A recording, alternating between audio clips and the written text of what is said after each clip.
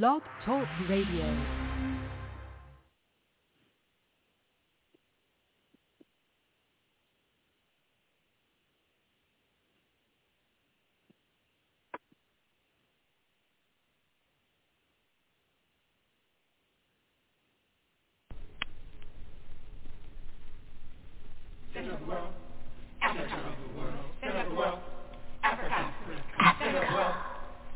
Center of the world.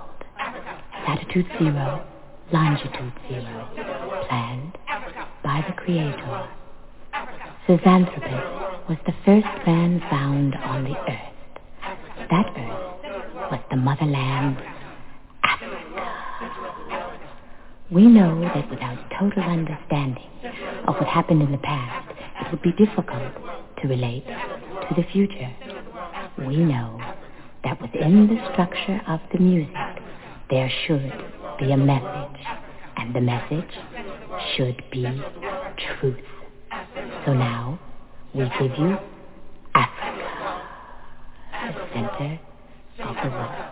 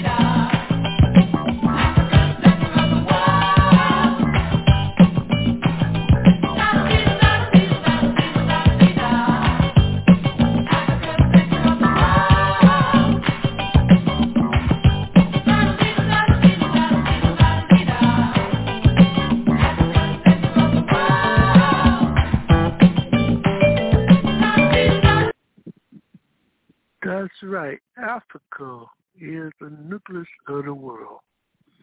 We'd like to welcome you to another episode of Africa on the Move. As your host, Brother Africa, it's always an honor and a privilege when we can come to your home this evening where we can speak truth to the powerless and the powerful. We hope that you can join us today by dialing in at 323-679-0841 to share your views and your perspectives on various issues and topics that may be discussed today. We earlier had scheduled to have the theme for tonight, which would have been part 2, affecting human development and bodies. We have decided because we realized that we have had some difficulties in terms of communicating the necessary information and the technical needs in terms of to display a discussion that will entail that particular theme. We're going to postpone that for today's program. And what we're going to do is we're going to open it up to everyone.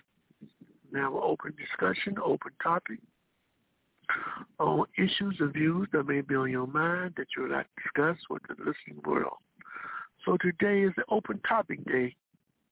This is what we're going to do today on Africa on the Move. Again, you can call in at 323-679-0841. And like always, the way we get started with our party on the 1st of April 2021 is to introduce you to our political panelists and analysts for today's program. So right now, we're going to bring in Brother Haki, and we'd like to welcome him to Africa on the Move. Welcome. Brother Africa, thanks for having me. My name is Haki Kamata Mishoki, Colonel with African Awareness, and you know, Brother Africa, my thing is all about institution building. You know, one of the things that, you talk about a lot, Brother Africa, the question in terms of the forms that war takes. Often we think of war in more cavalier kinds of terms in which, you have, competing parties firing at one another. And that understanding that war takes many forms, specifically psychological warfare. And one of the things that the U.S. is very, very good at doing is a kind of psychological warfare. Now, one of the things that specifically that they do in terms of this warfare that I keep alluding to is the creation of desperation as a social control. Now, normally when we think about, desperation, we talk about, a situation where we have so much unemployment, so much homelessness, you think ideally that would be a very bad thing to happen. But in fact, what happens is that governments can use that to their benefit. In fact, it's more efficient in terms of actually, exacerbating or making worse the situation in terms of homelessness, unemployment, so forth and so on, because you have more control over people. But in any event, it's a very interesting concept. So anyway, I just thought I want to, just something I was just thinking about around that concept in terms of creation of desperation and social control.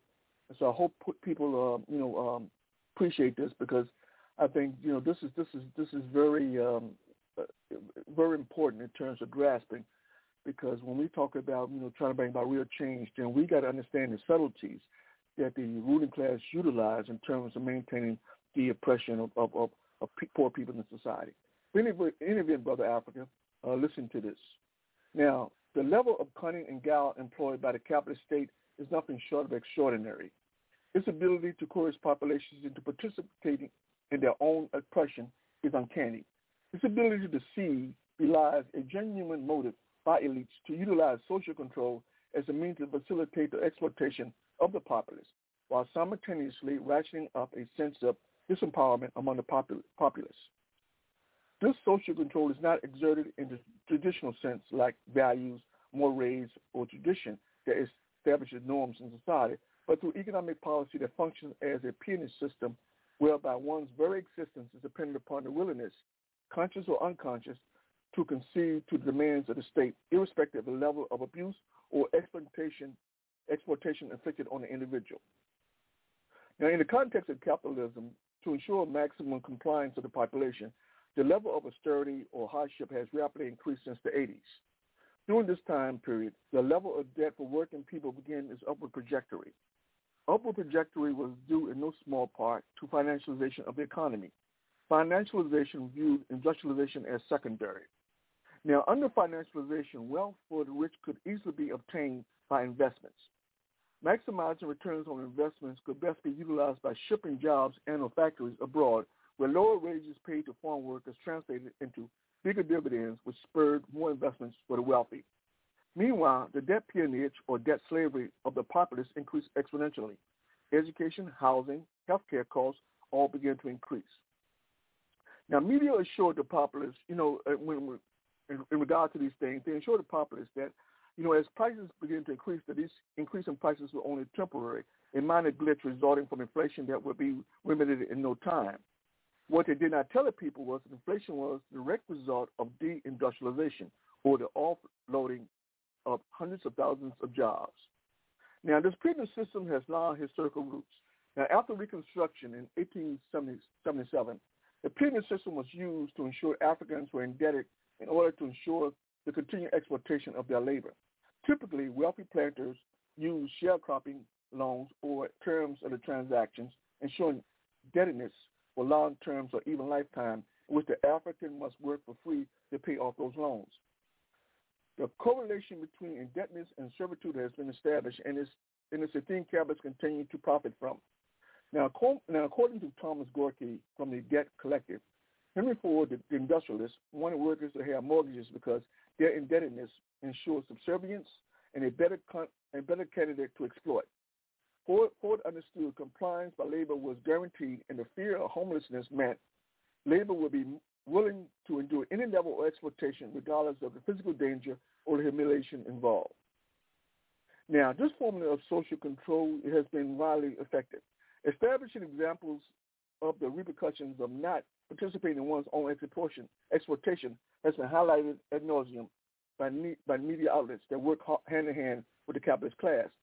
Equally impressive is the media's ability to conceal information that will provide clarity as it relates to the needless hardships inflicted on 90% of the population. Never does the media point out wages in the U.S. have been suppressed since the 70s.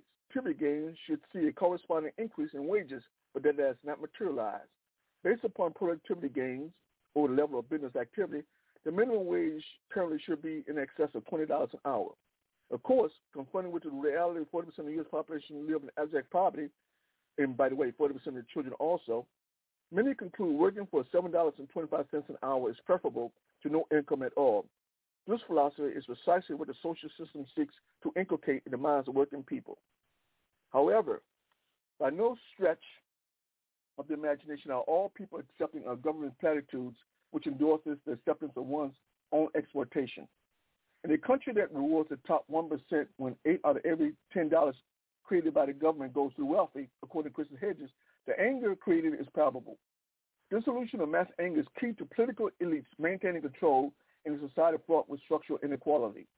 The methodology normally employed by elites uses scapegoating to label those seeking a new paradigm as malcontents.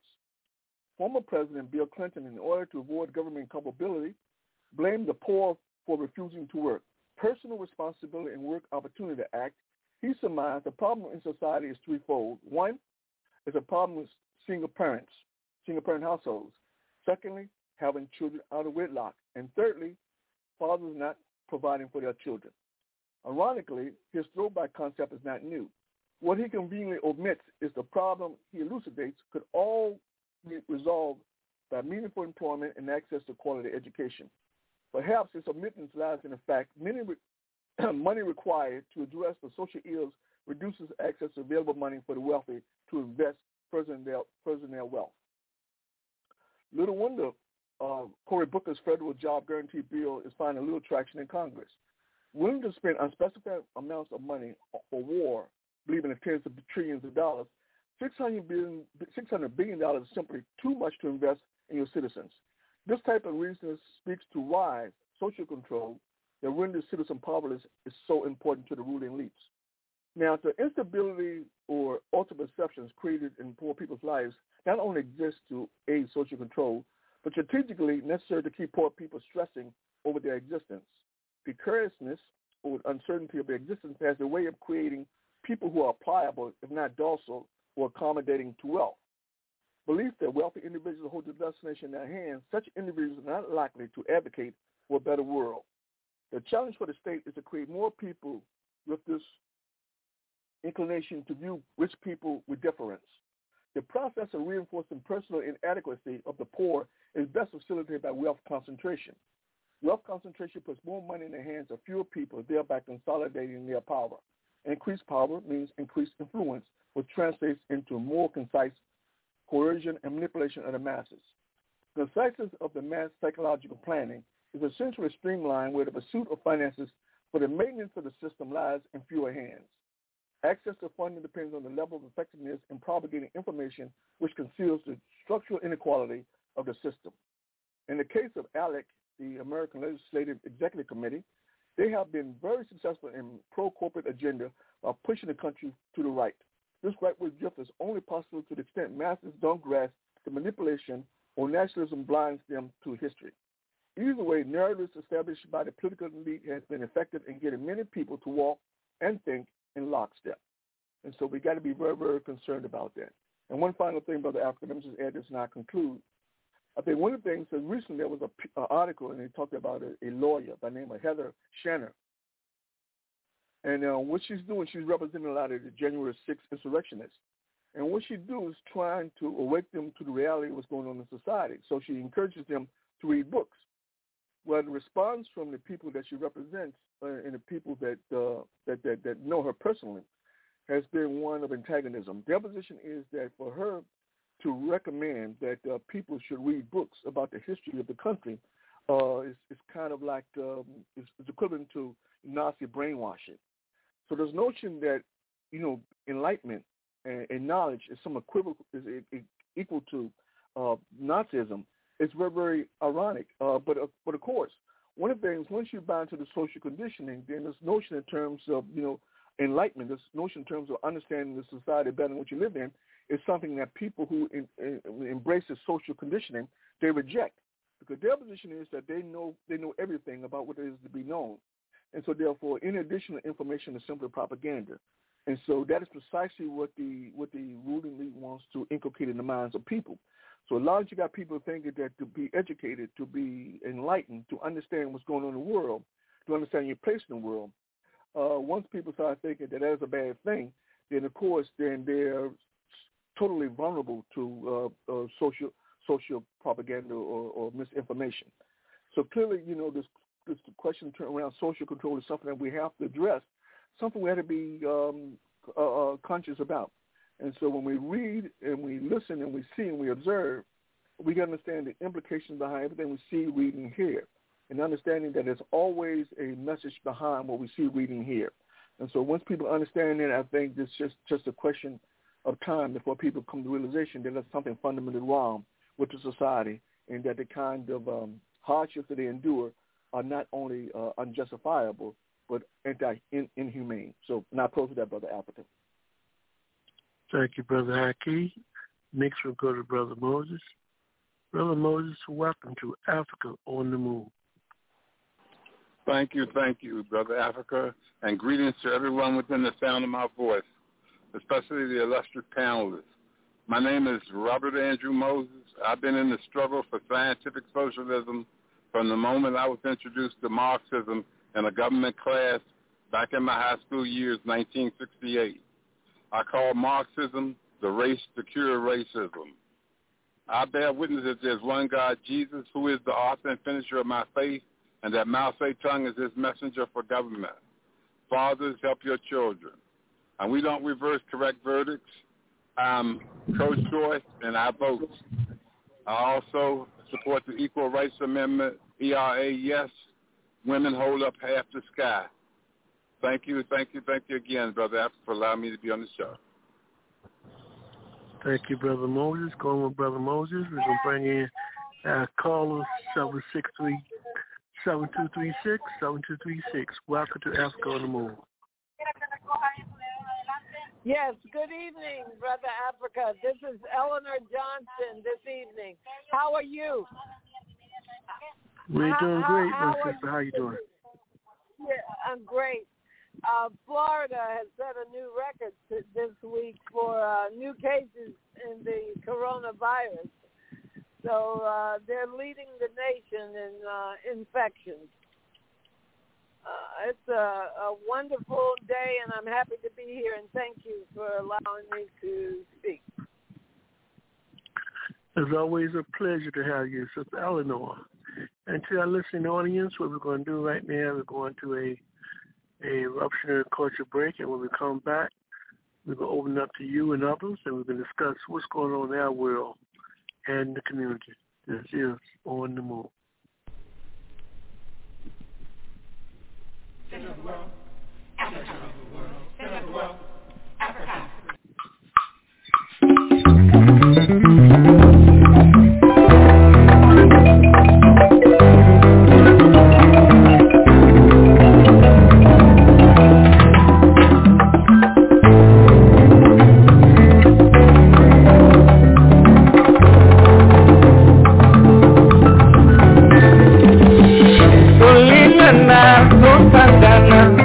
Afrika, tuyokana, pana ya Kongo, etoto tungamohi na biso wao.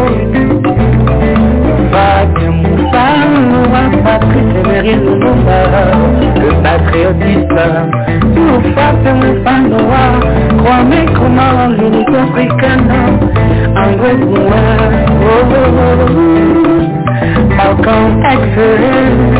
Nous disons non à la guerre, à la haine, au racisme, au tribalisme, pour le développement de notre continent africain. Le Congo va se développer dans l'unité, dans l'amour, la volonté, le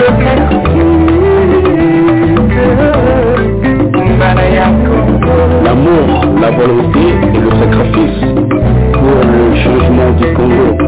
Congo Love pour un Congo nouveau. Madame Patricia Lokwa, servant, Banaya Congo Tolingana, Sangana. Africa, we are strong. Congo needs unity. We are strong. Africa, we are strong. Congo needs unity. We are strong.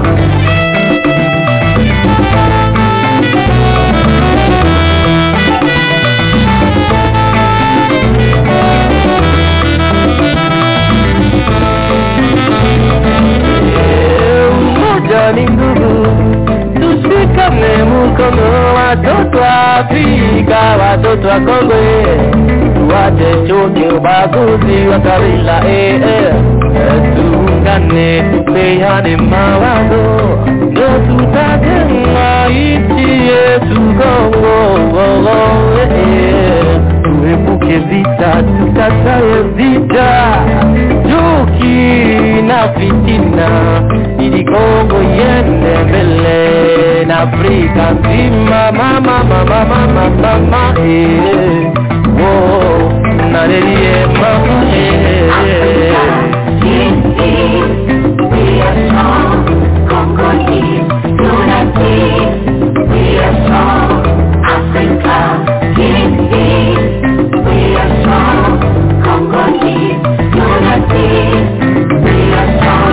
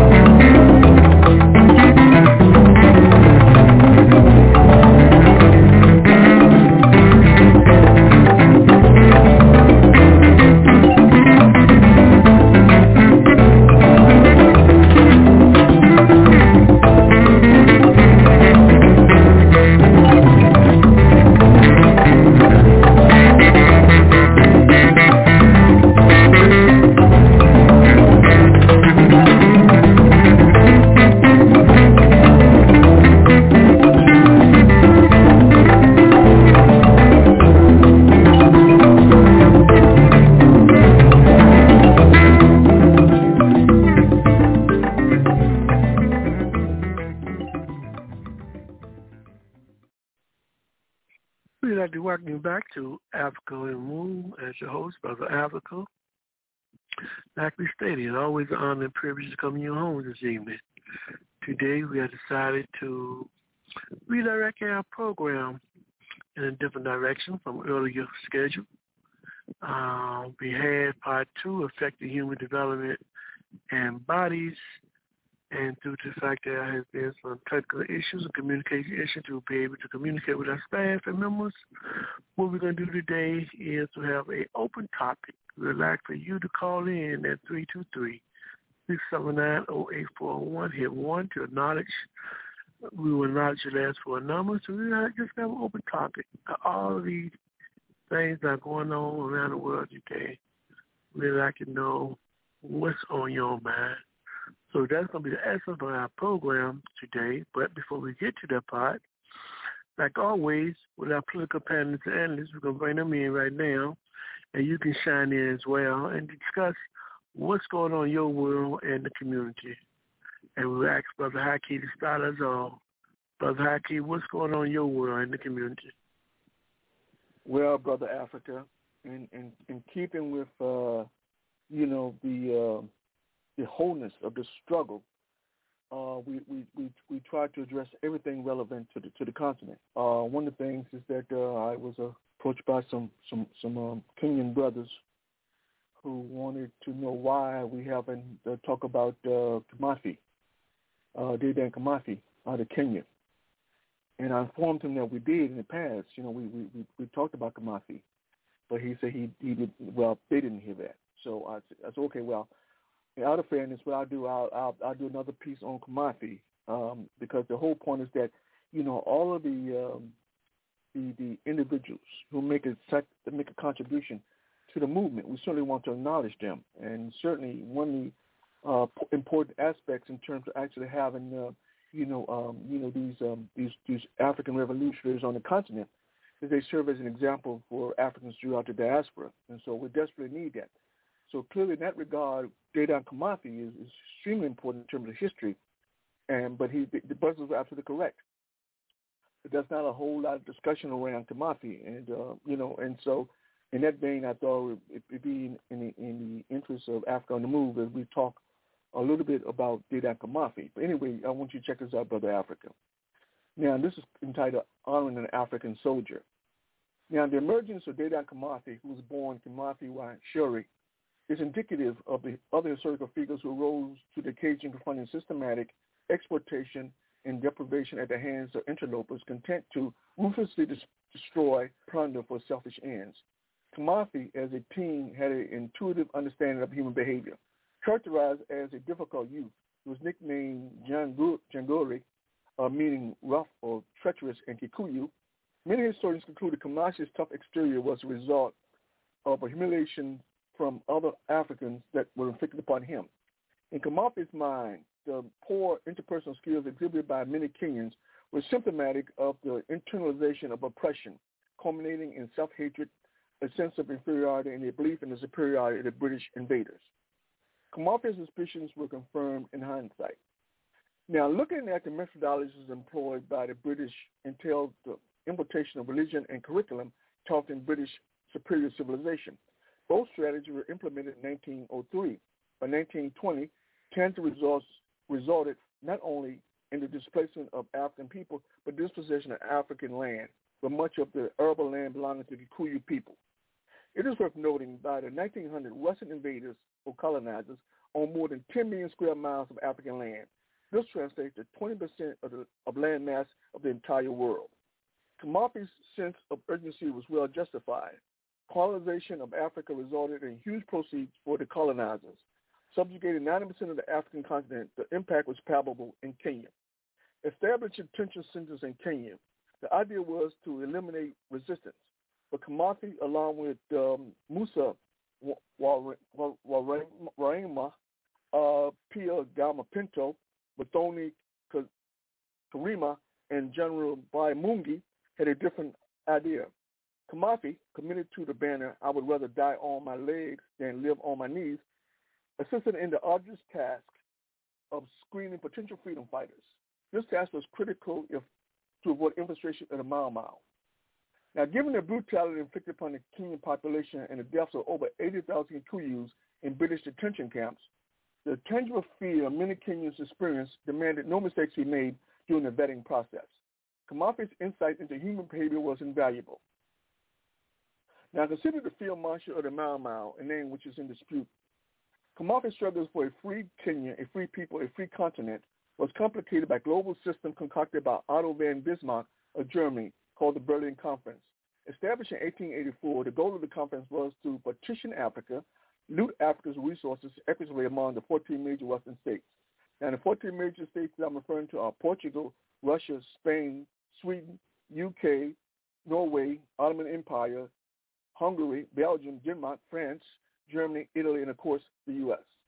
Now, the conference, like subsequent international agreements like the International Monetary Fund, the World Bank, or World Trade Organization, etc., especially agreed African lives are not important.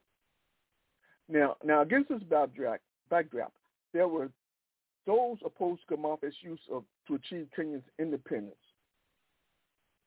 The use of the Kenyan Defense Council employing a hit and run to attack Britain forces alienated British appointed officials of Kenyan descent who felt their status would be tarnished if the Kenyan Defense Council was successful. Countervailing pressures by Kenyan officials contributed to the pressures Kimathi endured, but his resolve to liberate his country remained his focus. This resolve was further reinforced by a state of emergency declaration in 1952 in which over 10,000 Kenyans were killed and over 50,000 detained under colonial administration. Any thoughts of contemplating the rightness of the Kenyan officials' position must surely have eroded at this point. Kimathi continued to fight, but was captured in 1957 and subsequently assassinated, utilizing court proceedings via the colonial administration.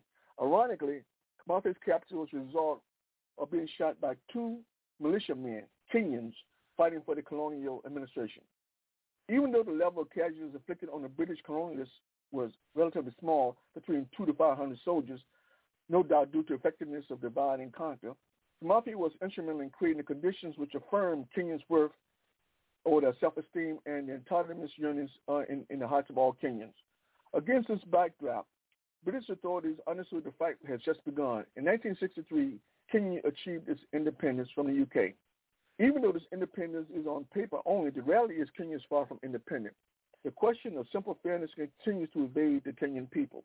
In the case of Kimathi and others versus the Foreign and Commonwealth Office in the UK, the case attempts to address the human rights violations committed by British during the Mau movement, statute of limitation concerns.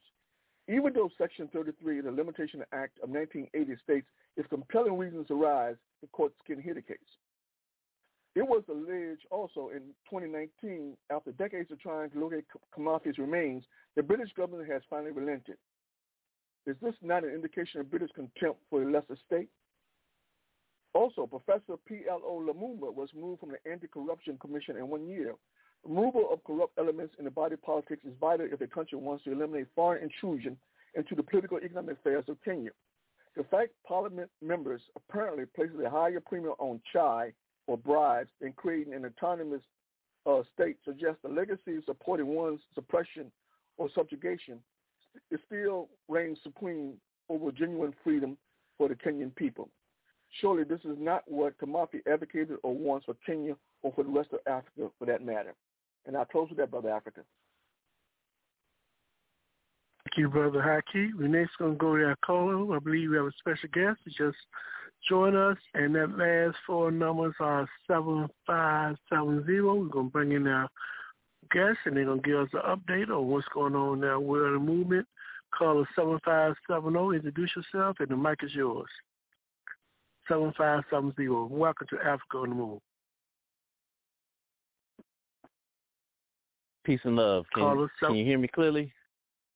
Yes, we can, caller. How you doing? Yes, we can. We can hear you. I'm well. Excellent. Thank you. This is Lakeem Wimborne Bay with the Imam Jamil Al-Amin Action Network, calling in from Georgia to give an update on the campaign to free Imam Jamil Al-Amin, formerly known as H-Rap Brown. We've got quite a bit of activity going on lately, locally and nationally. One of the biggest things going on right now nationally is on August 15th, we will have a press conference and a protest at the prison in Tucson, Arizona, at the federal penitentiary where Imam Jamil is housed. Which is an important note in this case. How a brother that is so-called, convicted in the state of Georgia as a state prisoner, but being held in a federal facility, thousands and thousands of miles away. All of this is tactics to keep him from being a part of his own campaign to free himself and to keep, those that are organizing around his case, out of contact and displaced in regard, and keep him in between laws, between state and federal jurisdictions to keep him from being able to be freed and so forth. One of the things that's going on, that's, yes, sir. No, finish your update, my brother. The mic is yours. Okay.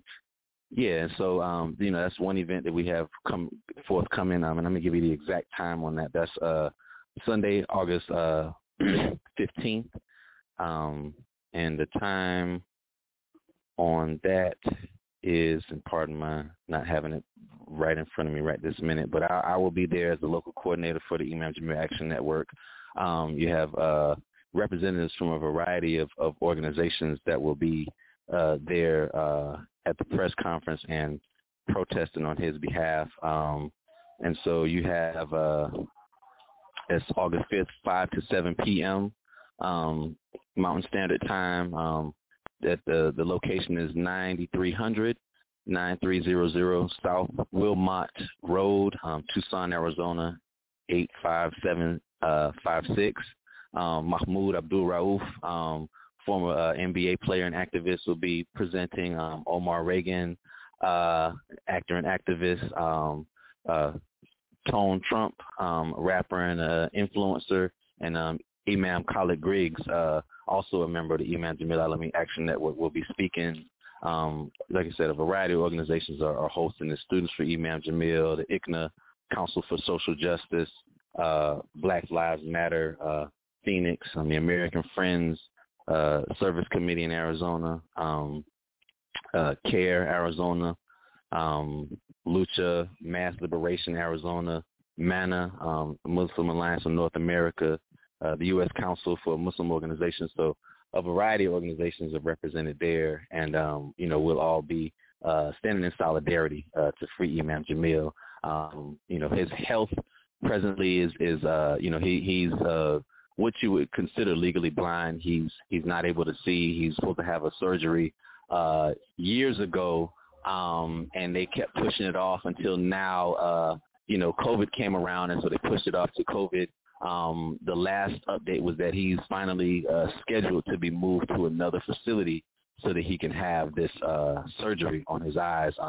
And prayerfully, it will restore his vision.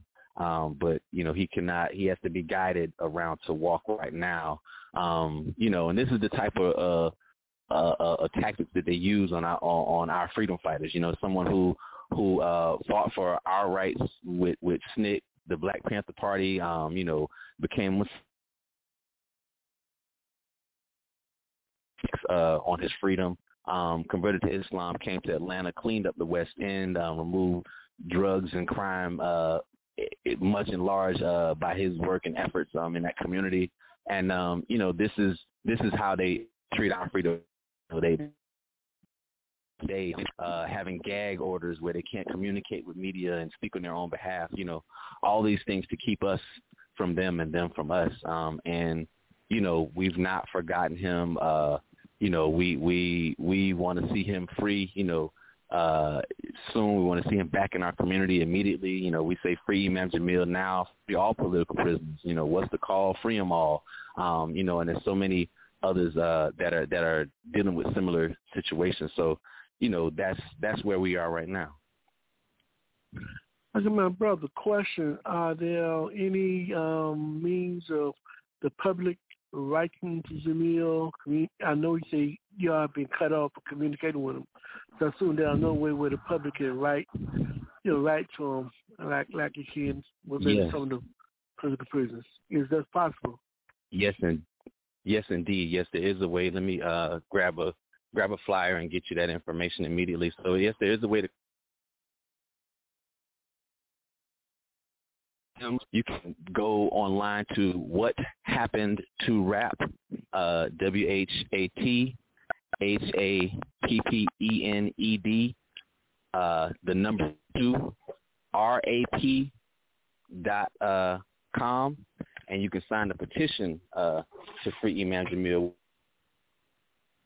The Integrity Unit is a part of the District Attorney's Office in Fulton County. It's an entity that is designed out of integrity. This is a miscarriage of justice. We should do something about it. Andrew inaugurated the Conviction Integrity Unit that the campaign to free Imam Jamil. Imam Jamil, Alami, his case should have been the first one to be looked at by the Conviction Integrity Unit. This is what was stated by Andrew Young at the opening of this this entity that's a part of the District Attorney's Office in Fulton County. It's supposed to be something that represents progress in this injustice system, so it should be used definitely to free Imam Jamil. So a way to write him is to write to number 999 999-74-555. Again, that's number 999-74-555. United States, USP, United States Penitentiary, Tucson. You can just put USP, Tucson, Tucson, U.S. Penitentiary, PENITENTIARY,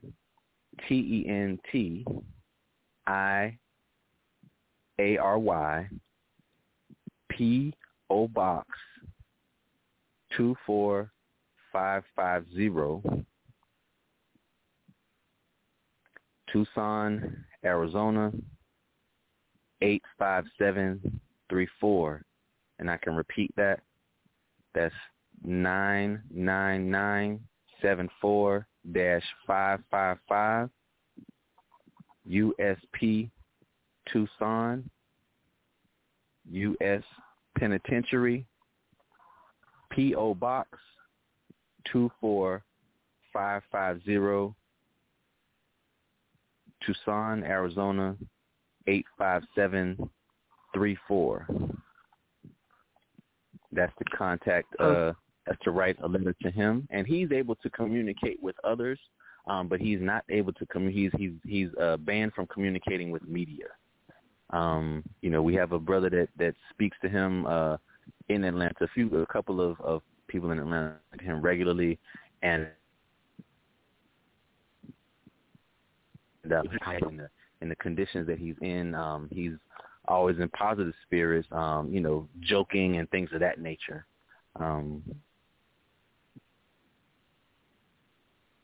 Maybe a couple other websites in terms of contacting and getting involved. Yeah, I was going to ask you how can people get involved and how can we support his legal team? Send money to his commissary. You can send a money order to Federal Bureau of Prisons, JAMIL, capital AL-AMIN,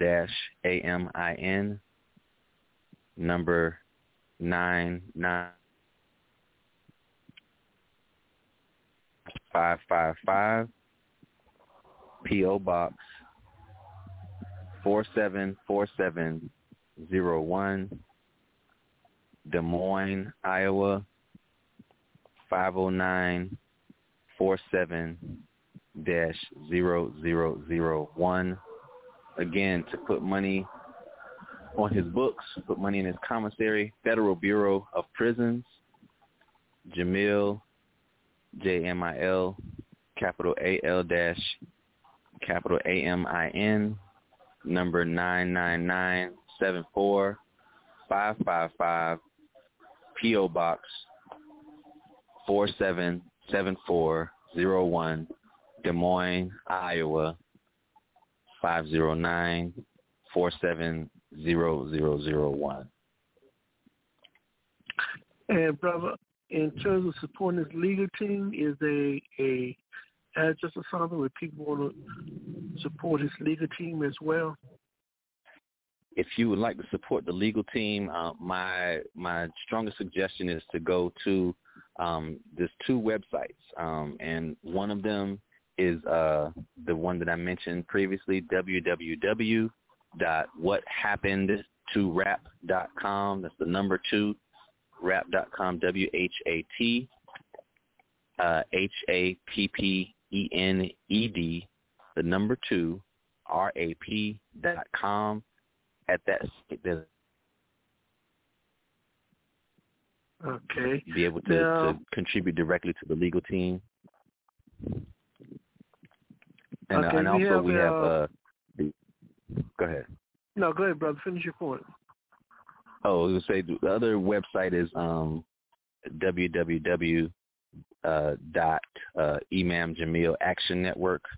That's www.IMAMJAMILACTIONNETWORK.org. ImamJamilActionNetwork.org. Both of those have that second site has a lot of information on his case, and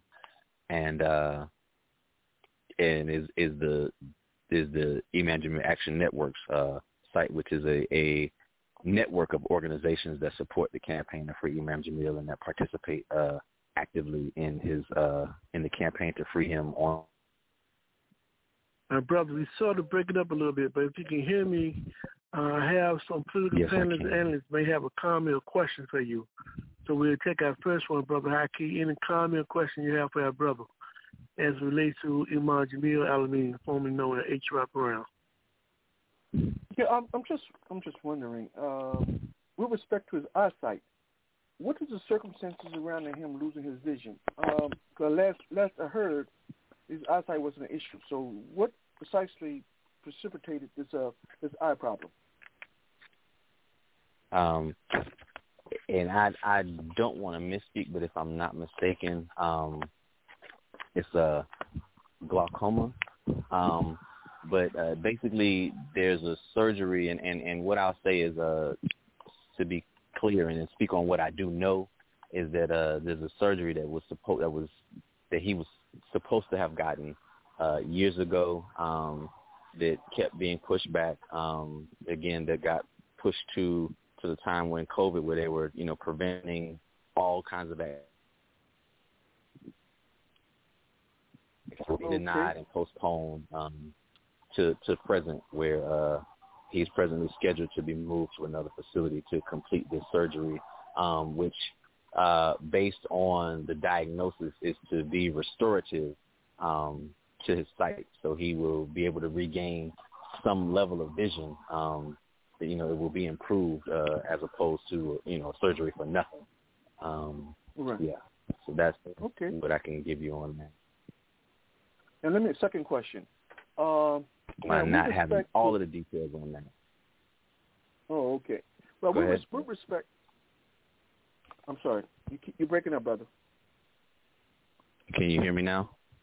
I can hear you now. I can hear you clearly. Okay, yeah. For some reason, you're breaking up on this end.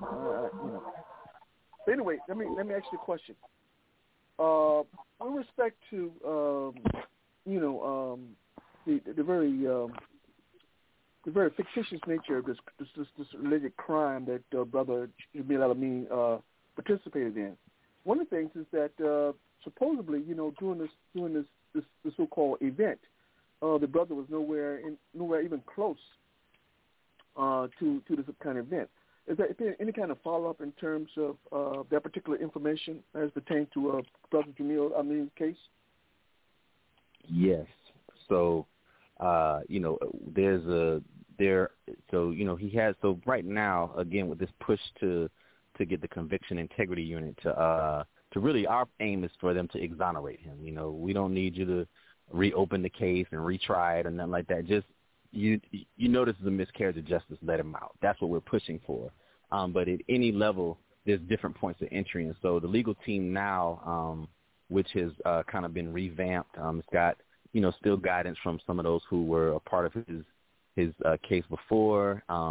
New members. His son is very pivotal. Kyrie Al-Amin is very pivotal in driving what's going on with his case presently. And so part of what's going on is evidence that wasn't shown in the first trial and in the appeal to be shown now. Evidence that wasn't allowed before to be allowed now. He was in Whitehall, Alabama, which is another part of this. He was in Whitehall, Alabama, building a community, building an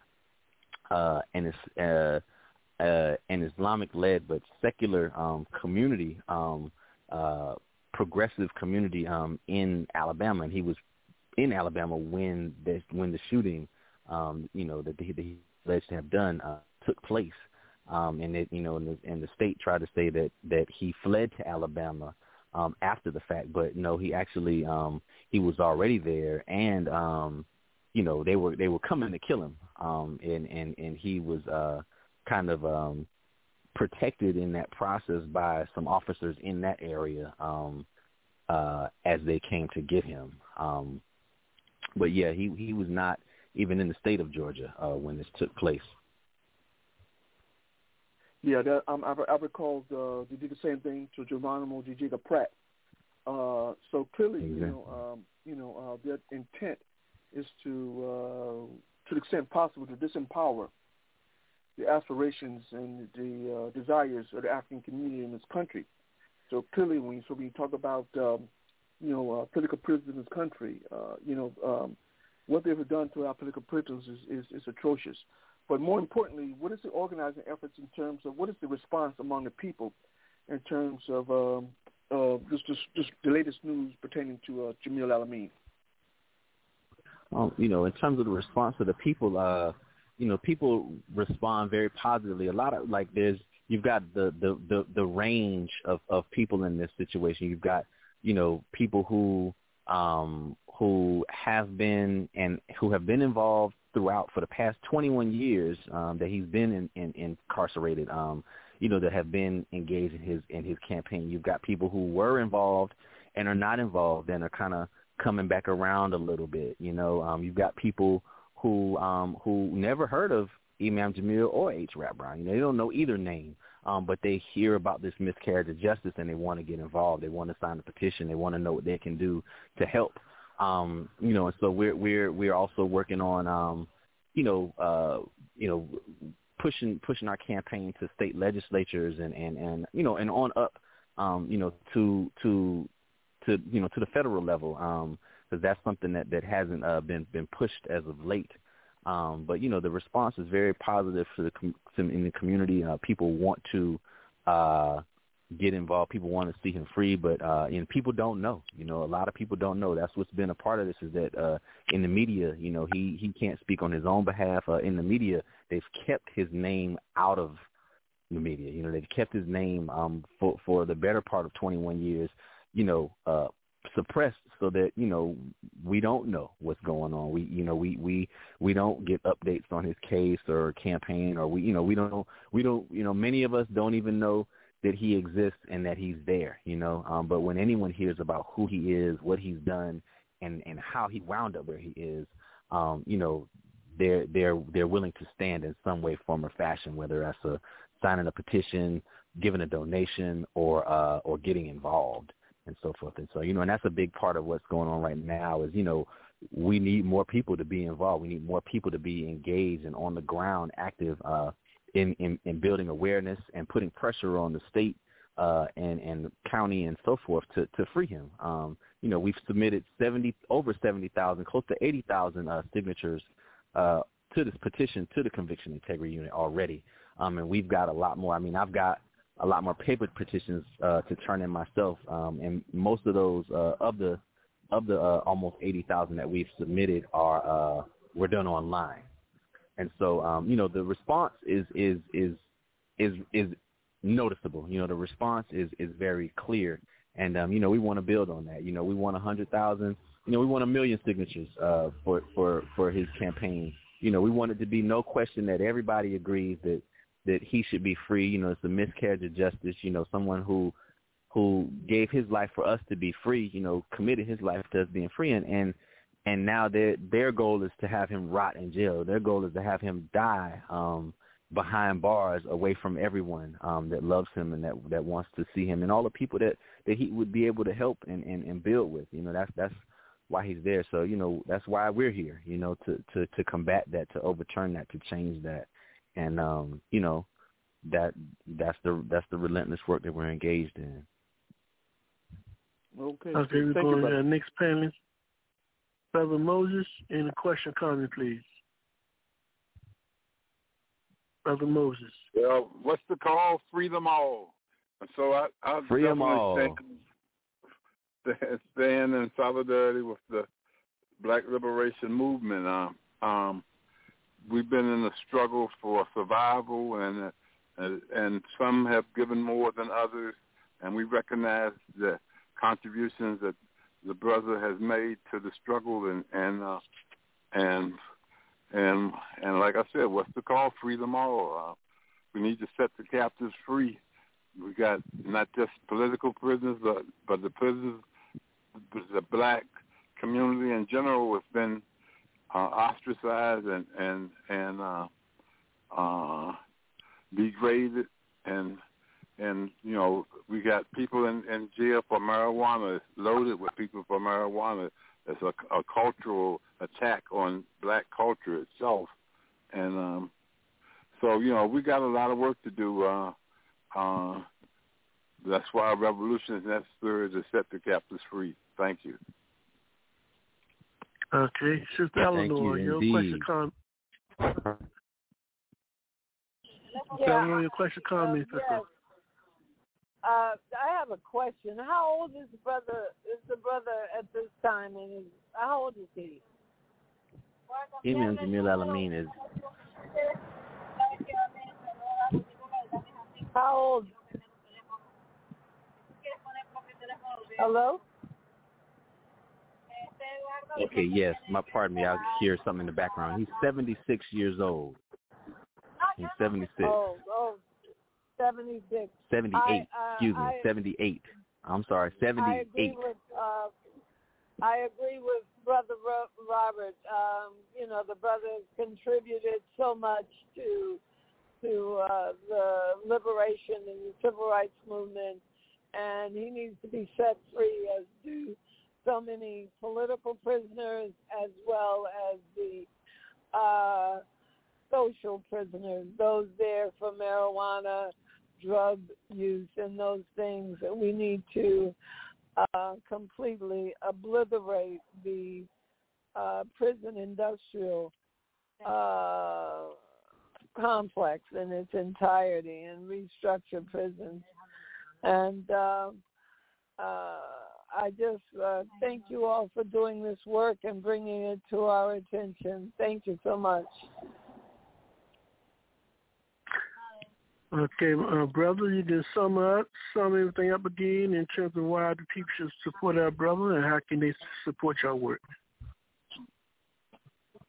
Okay, and give thanks to y'all for your comments, and indeed, there's a special category for people like Imam Jamil and Mumia Abu-Jamal and Dr. Mutulu Shakur and on, Sundiata Kohli, all these people who are in prison because of the political work they did. But everybody incarcerated is a political prisoner. All people, especially people of African descent, people of color, we're all there as a part of an injustice system, and we're all there as a part of a system that's designed to boost and build and contribute to an economy that we don't benefit from.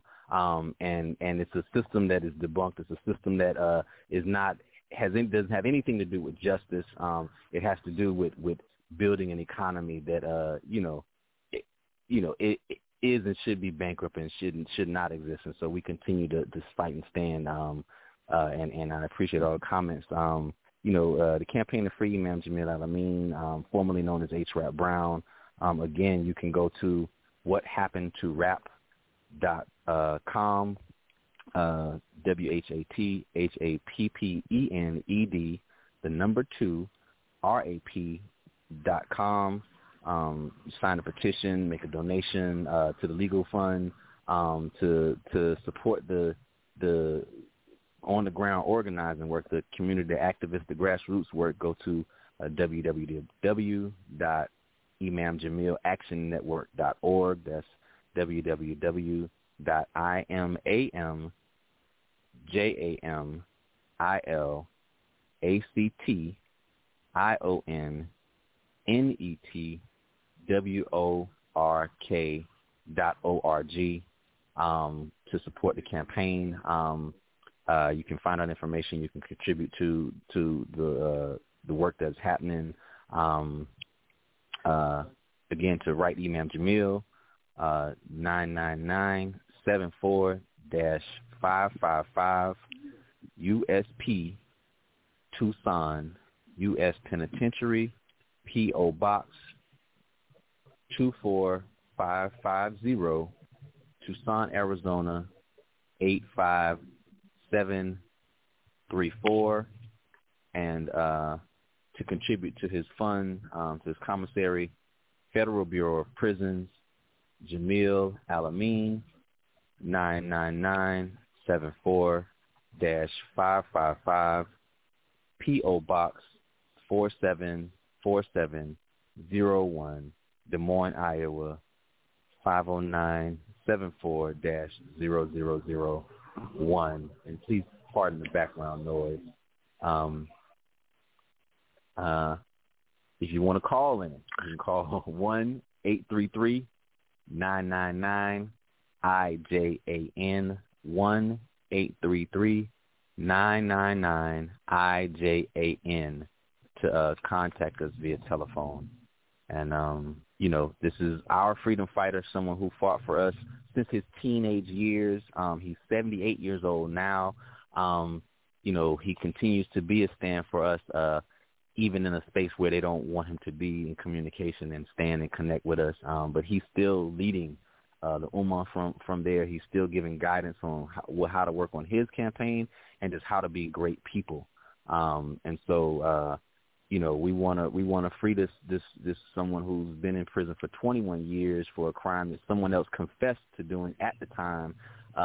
Sworn affidavits, videotaped confession, televised on court TV and on around the world right now, fit the description of the shooter, which Imam Jamil totally did not. We're calling on that to be brought forth and for the Imam to be freed. So as we say, what's the call? Free them all. Free Imam Jamil Al-Amin now.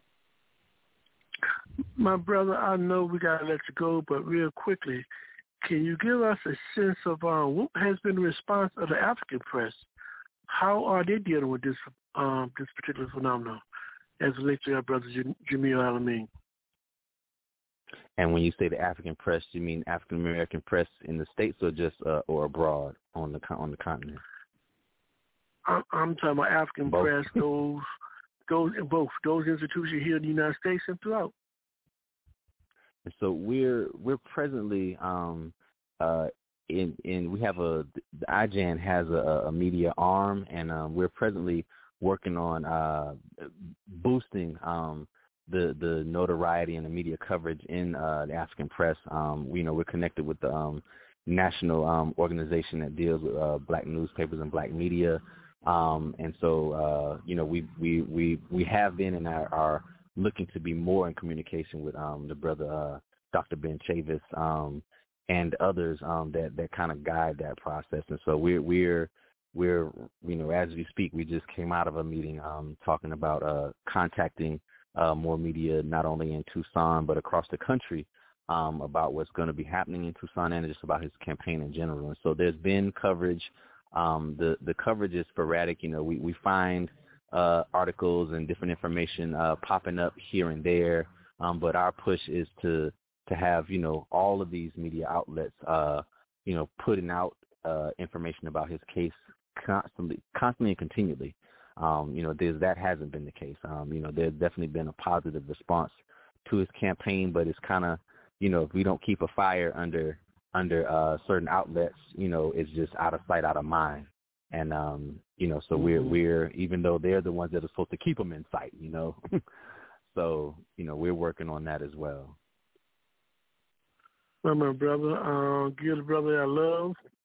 We want to let you know we're here. If you anything that comes up, feel free to discuss, and you'll always have a place on this platform as relates to the well-being of our brother, Imam Jamil Al-Amin, formerly known as H. Rap Brown. We thank you for this update. Thank you for the opportunity. We much love and respect to y'all for providing the platform for us. Give thanks. All right. There, our listening audience, you have been given an update on our brother, Imam Jamil Al-Amin, formerly known as H. Rap Brown. Please take heed, go to the websites, join in this fight, join in this struggle. It's not a struggle about Jamil, it's a struggle about the survival of our people, all of us. So you have an obligation to do that. And right now, as we sit in the seat and take the heat, we're going to bring on the sister who has been sitting in the seat and taking the heat for a very long time. And she did something very special 20-some years or so ago, where she made a call for 1 million woman march. And she called for 1 million and she got 2.5. And she can give us an update on this update work and status of the 1 million woman movement. So we bring in our sister Ember Chi. We welcome her to Africa on the Move. My sister, welcome. Greetings, Brother Africa and Africa on the Move family. How are you this evening? Oh, we're doing great. And you're doing great today since we got you on the line. All right. We want you to give us an update on the work that is going on in your movement and how people can participate and support it. So talk to the people. Absolutely. Well, thank you again, my brother, for inviting me and allowing me to share this information. Of course, as has been mentioned, this is the first day for Black August. And so, of course, a lot of information and activity is going to be happening in regards to freeing our political prisoners. So what has happened with the Million Woman March? Well, we said in 2017, and Brother Africa, you were there when we did our 20-year anniversary commemoration. We said then that we would be launching or administering the first global movement for women and girls of African descent worldwide. Well, most did not really know what that meant, those that thought they would at least attempt to embrace it. But now we are ready to not only bring it forward, but to really activate some of what we've been working on really for more than 24 years, but certainly during that time period when we first launched the 1997 largest gathering in the world of any women. So with that said, this is the 70th year anniversary that the great Paul Robeson took what we know as We Charge Genocide. A petition was taken that he took and others here in the U.S., and William Patterson took it to Paris, France. And this happened 70 years ago. Now, of course, the We Charge Genocide 1951 petition primarily focused on the governmental terrorism, the murders, the lynching, the mob lynchings, the things relevant to that. And they really did something that was so incredible. They compiled so much data, the names, the dates, the locations of the murders, the other kinds of lynchings, the beatings of our people. 1951, hundreds of names, dates, so forth, that they submitted to the United Nations. Well, needless to say, both Paul Robeson and William Patterson got whiteballed, which means they were targeted by the government. Of course, Paul Robeson couldn't no longer get work. He was a well-known artist, and all of a sudden he couldn't get work. Of course, their passports at some point were seized. So we know that police and governmental terrorism definitely exists then as it does now. But this year, we're going to commemorate them. Again, I'm in Philadelphia, so I have a special kind of love for Paul Robeson because he lived and died in the city. But the thing is, look at what is happening with our people throughout the country. What has really changed? Well, Brother Malcolm told us in 1964 when he went to Africa to meet with heads of state, but also to speak, to address the Organization of Afro-American Unity, to bring our plight to the world arena in such a way that it would give us the capability to move, as he would say, from civil rights to human rights. And so here we are today in 2021, still going through what our people have gone through for 70 years, certainly with the We Charge Genocide, but we know for 400 plus years. So what the Million Woman March, its allies, its brotherhood, and other components, we are commemorating some of our sheroes and heroes and pioneers. One, the 70th year anniversary of the We Charge Genocide in 1951. So we will assemble in New York on September the 4th as one of our first major steps. This will be our first assembly. We are going to the United Nations, not to take the petition yet, but to begin a process that we call boots on the ground, because we're getting ready to help educate, edify, enable people, the masses. This is not what we would call about the intellectualizing at this point. This is about getting one-on-one with the masses of our people so that our people know what we're doing, why we're doing it, and also what is human rights? What is the Universal Declaration of Human Rights? What are these things? We talk to each other about a lot of these things, but who's getting in these neighborhoods, in these communities, in the barbershop, at the shopping market? Who's doing that? We are. And so starting on September the 4th, boots on the ground, we're asking people nationwide to start, help us take information, pamphlets, flyers about Black human rights and the violations. And with that genocide, we're launching a campaign for 1 million signatures that we will take to the United Nations in December, commemorating Paul Robeson and also Queen Mother Moore, who also compiled, as we just recently learned, 1 million signatures in 1964 and submitted it to J.F. Kennedy. Now, we're still trying to track that information down. It's hard to find, but from what we've been told by several sources, she did, in fact, do that. So we're compiling and really connecting these dots in that certainly with Facebook and all this other stuff, getting 1 million signatures as a start should be no problem at all. So we're asking people to please support. Pledge to get 9 signatures plus 1 yourself. Get these signatures, and this is for what we call the letter of intent that we will take to the United Nations that begin to notify them officially that we are planning to file charges against humanity, i.e. genocide. Ours is called genocide, or we charge genocide 21. Why? Because we're fighting 21 points, 21 areas, horrendous crimes against our people. So it's not just the cop killings, the murders of our people by law enforcement people. It's also gentrification, environmental racism, mass incarceration, political prisoners, a medical apartheid, and so forth. These are all crimes against humanity because it's a specific group of people that have been targeted. We're looking at genocide in the 21st century, not like it was in 1948 or wherever. It wasn't. We're not talking about the put you up to the for be shot by a squad or through the gas chamber. No, we're talking about the water you drink will kill you, as in Flint, Michigan, when they knew that water was poisoned and contaminated. The fact that our political prisoners, many of them now are very elderly, we have proof that they were set up.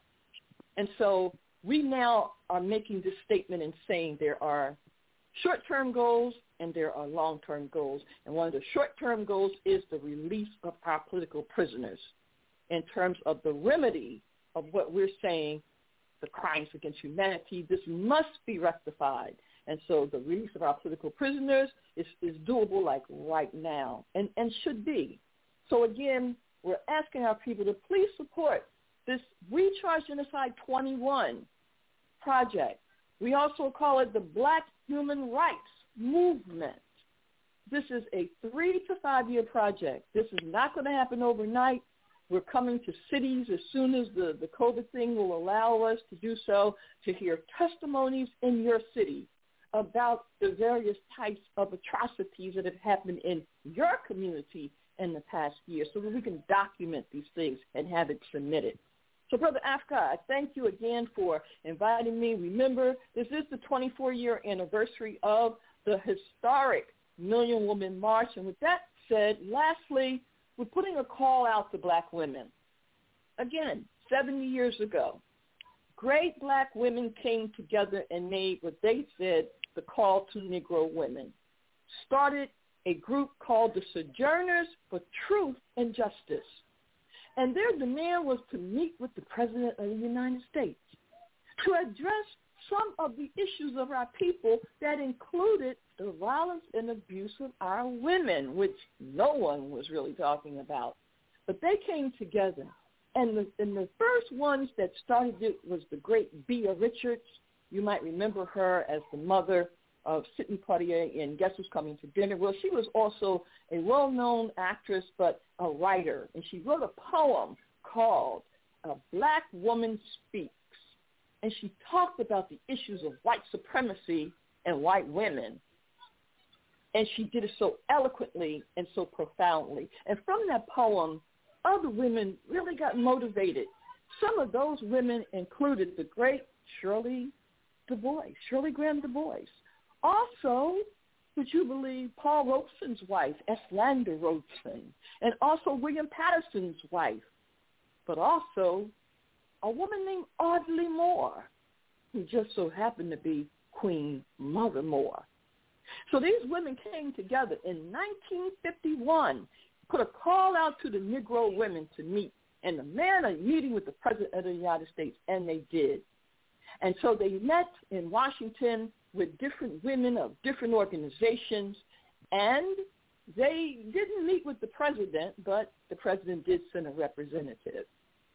But how many knew that this actually happened? So we're going to reenact that, salute our sheroes, and demand a meeting with President Joe Biden and Vice President Kamala Harris. We want to meet with them because we want to ask them reparations. You said that black women helped you all to get in office. This is what President Joe Biden and Vice President Kamala Harris said, that it was black women that helped them to get in office. Well, fine. So now what you going to do for us, and not just lately, but right now? So we want to know their positions clearly on the issue of reparations. We want to know, will you release our political prisoners now? This is remedies that can be enacted now. We also want to know, with gentrification all over the country, particularly in black communities, there are buildings owned by the state, owned by the federal government. Well, we want some of them buildings, y'all. This is now reparatory justice. Since an apology was given by the Congress and by the United States, well, that's fine. But now we're at the 21st century, and we want to know what's next. And the what next has to be reparatory justice. 21 points have to be now examined. So lastly, students and parents of students, particularly those who are dealing with their student loan debt, one of our immediate demands, again, is the rescinding, not forgiving, the rescinding, the elimination, the abolishment of student loan debt right now. And for the future, tuition-free education for our people. These are some of the immediate demands. These are some of the things that is not rocket science, along with the reparations for the Tulsa survivors and their families, and the rebuilding of Tulsa/Black Wall Street. So, Brother Africa, I thank you again. We ask folks that can go to the website. It's WCG21.com. That's for We Charge Genocide 21.com. Again, WCG21.com. We definitely need your support in any kind of way. In-kind services, certainly donations. We do not get grants and all of that like many do. So our people supporting in whatever way is extremely important. We can be reached by email at nationalmwm@aol.com. Again, nationalmwm@aol.com. Or you can text us at area code 267-636-3802. Again, 267-636-3802. Let us do what Queen Mother, we just commemorated her Earth Day, but also what Baba Kwame Ture said very clearly. We must not fail our ancestors. And as Queen Mother would say, children, go get your reparations. Brother Africa, thank you so much for allowing me to share this information. And family, listen, if we don't do this, who you think going to do it? And do it in a way that represents integrity. We want our own schools. We want our own institutions. There are thousands of vacant properties out here. Some of them need to be ours. Thank you again. My sister, we thank you for giving us the update on the Million Woman March and Movement. And let's stay in touch and continue to communicate. We thank you. Absolutely. One thing I need to also share, I did get a brief report on Mumia Abu Jamal, and certainly next week we'll have more to share with your audience, but Mumia is again ill, and there is some concern about his health at this time. So again, for those who meditate prayer, please, keep cognizant of that reality. Oh, one last thing. August 17th, National RBG Day. National Red, Black, and Green Flag Day. Put your flag out. If you have some other red, black, and green paraphernalia or other things, please show it. This is one of our Recharge Genocide 21 mobilization programs. August 17th, RBG Flag Day, RBG Day, tribute, salute to the Honorable Marcus Garvey. And real quick, the last time, just the number where they can contact you for more information. Area code 267-636-3802. Email nationalmwm@aol.com, and by all means, cash app us at $HOT11.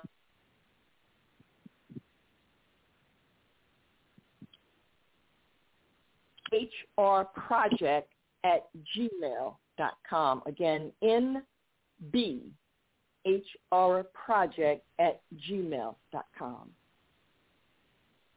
All right, Sister Africa, we thank you. Let's stay in touch. And to our listening audience, we're in the seat. We're going to take the heat. We're going to take a revolutionary culture break. And when we come back, we're going to continue the discussion of what's going on in your world and the community with Brother Moses. So we'll be right back. Don't you go nowhere. This is Africa on the Move.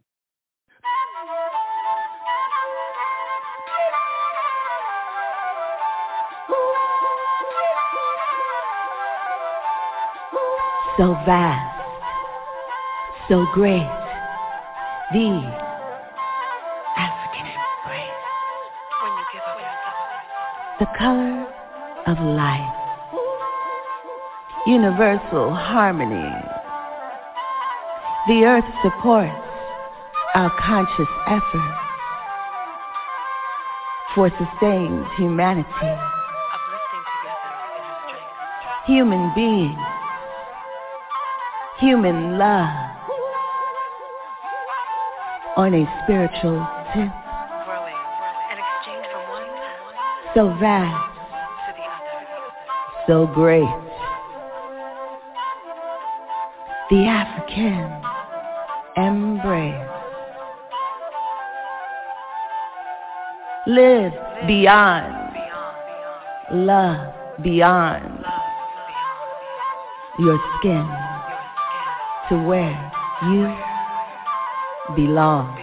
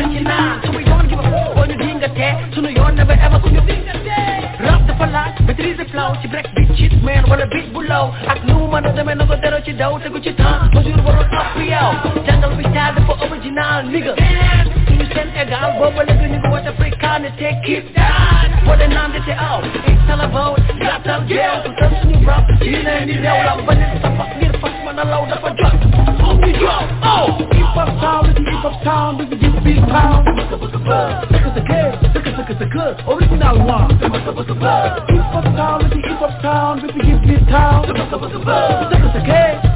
Good, original one.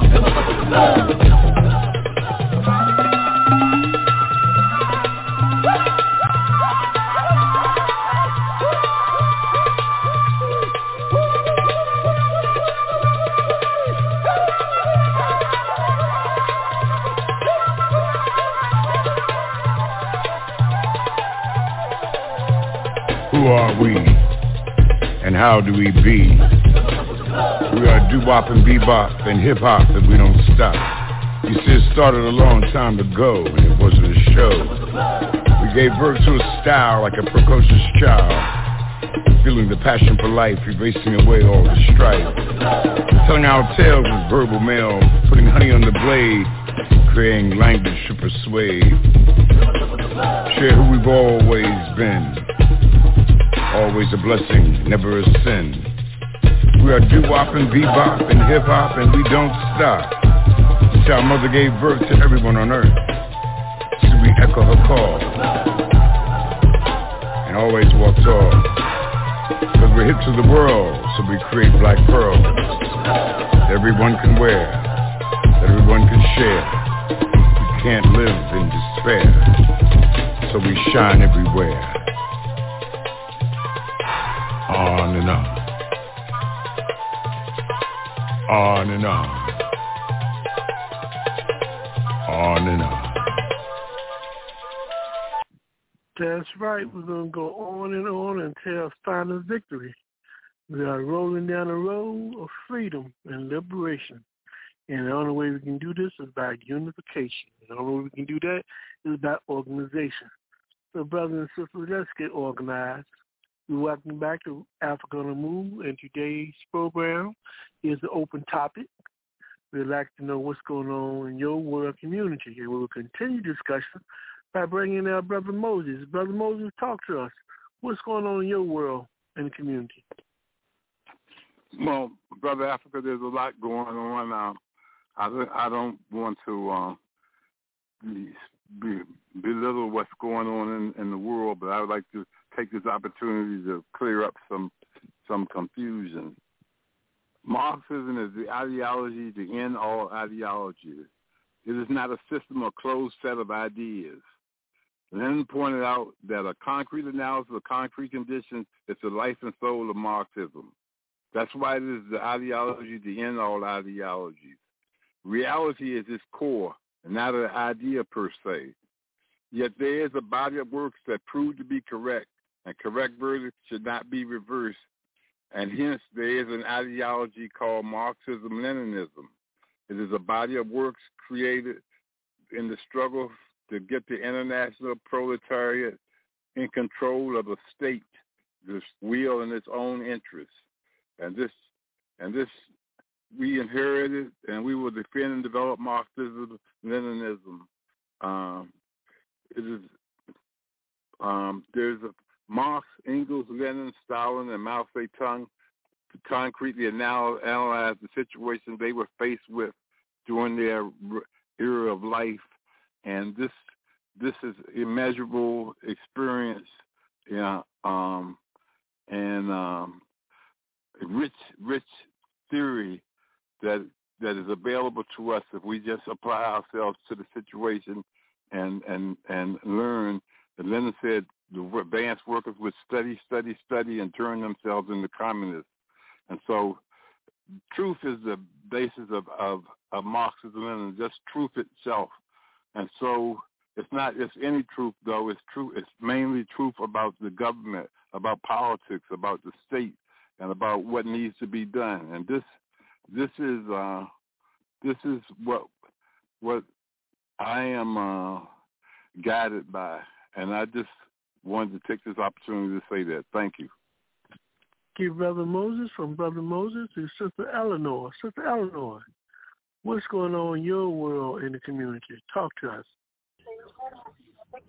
Oh, yes, good evening. I tell you, the biggest thing going on right now is, of course, the pandemic and the impact it's having on the people of the South. Haiti this week got their first dose of the Corona-19 vaccine, and that's a blessing. And in the last 2 weeks, the infection rate in Africa has gone up some 80%. So the issue right now is whether or not Moderna and Pfizer will allow pharmaceutical producers globally to produce the vaccine. Now, we saw a reactionary demonstration this week here on 16th Street at the Cuban embassy, where people were alleging that they were folks being kidnapped, and they failed to tell the truth about the conditions in Cuba right now, and the fact that people are concerned about a lack of medication, a lack of access to the Cuban vaccine because of the impact the pandemic is having on Cuba. This is a pandemic. There's no one that has escaped. So we have to think about addressing this pandemic. We can't leave anyone behind. We must treat each and everyone everywhere. If we don't save everyone, we can't save anyone. And with the activities of the billionaires in the last couple of weeks, like Branson and Bezos going into space, it lets us know how important it is that we have a space tax. You can't go into the space and not pay the people of the world huge taxes, fees. You cannot affect our ozone and reduce and add to global warming and the destruction of the ozone and not pay for it. So also, as we were discussing last week, biotechnology. There needs to be a moratorium on biotechnology.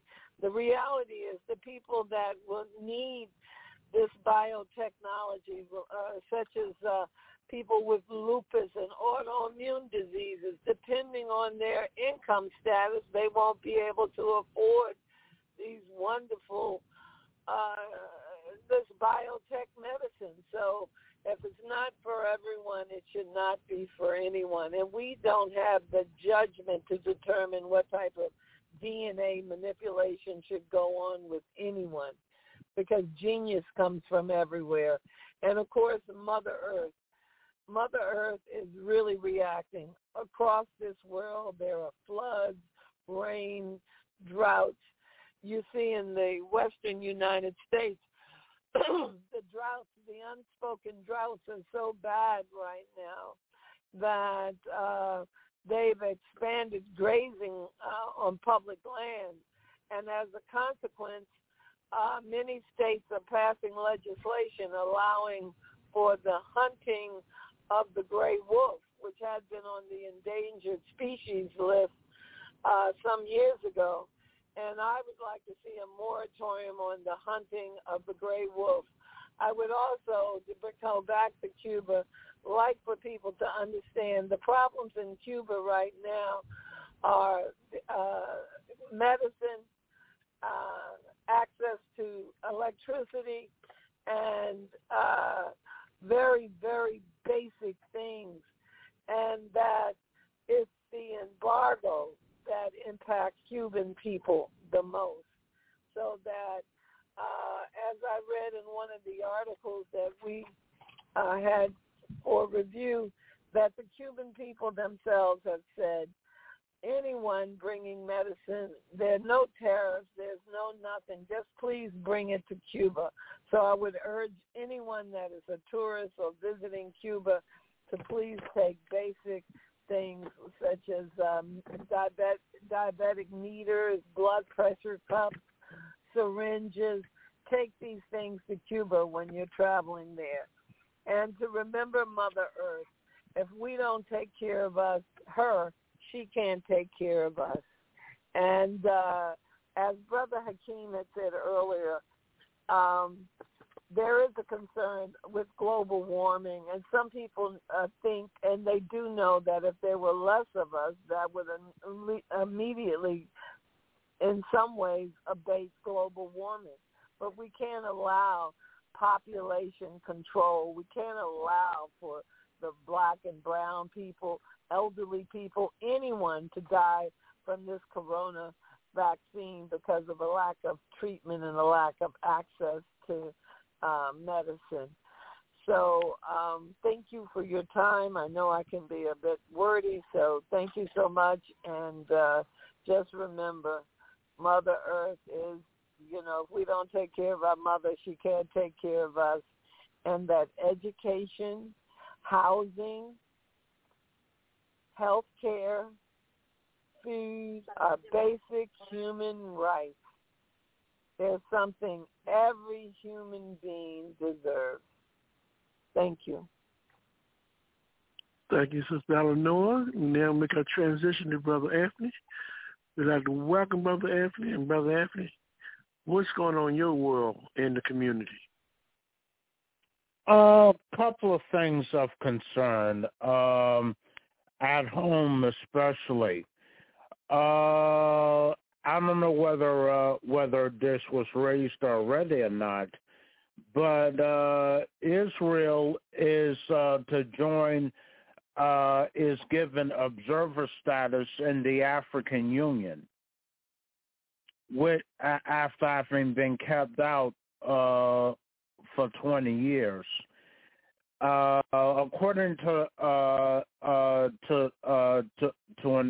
article, Israel did have observer status in the OAU, and I think it's an example of how entrenched neocolonialism is in Africa, and how dangerous it is. The fact that it is cutting deals with Zionism, doesn't bode well for Africa. And also, in an unrelated, item, the NBA Africa League started. From what I hear, and that is a tool, in my opinion, for further U.S. intervention into the affairs of Africa, under the guise of entertainment. And so people should keep an eye on these, recent developments at home. Thank you, Brother Anthony. To our listening audience, as we stated earlier at the beginning of the program, we were scheduled to deal with the theme, Part 2, affecting human development and our bodies, but due to some communication issues and logistical issues, we have decided to postpone that thing until a further date. But tonight we're just going to have an open topic. You can call in at 323-679-0841. Hit 1. We will nod your last number and speak on anything and everything that you want to speak on. This is what we're going to do. But right now we'll take a quick culture break. And when we come back, we can go back to Brother Hakeem and we'll ask him what's on his mind. So we'll be right back. This is Africa on the Move.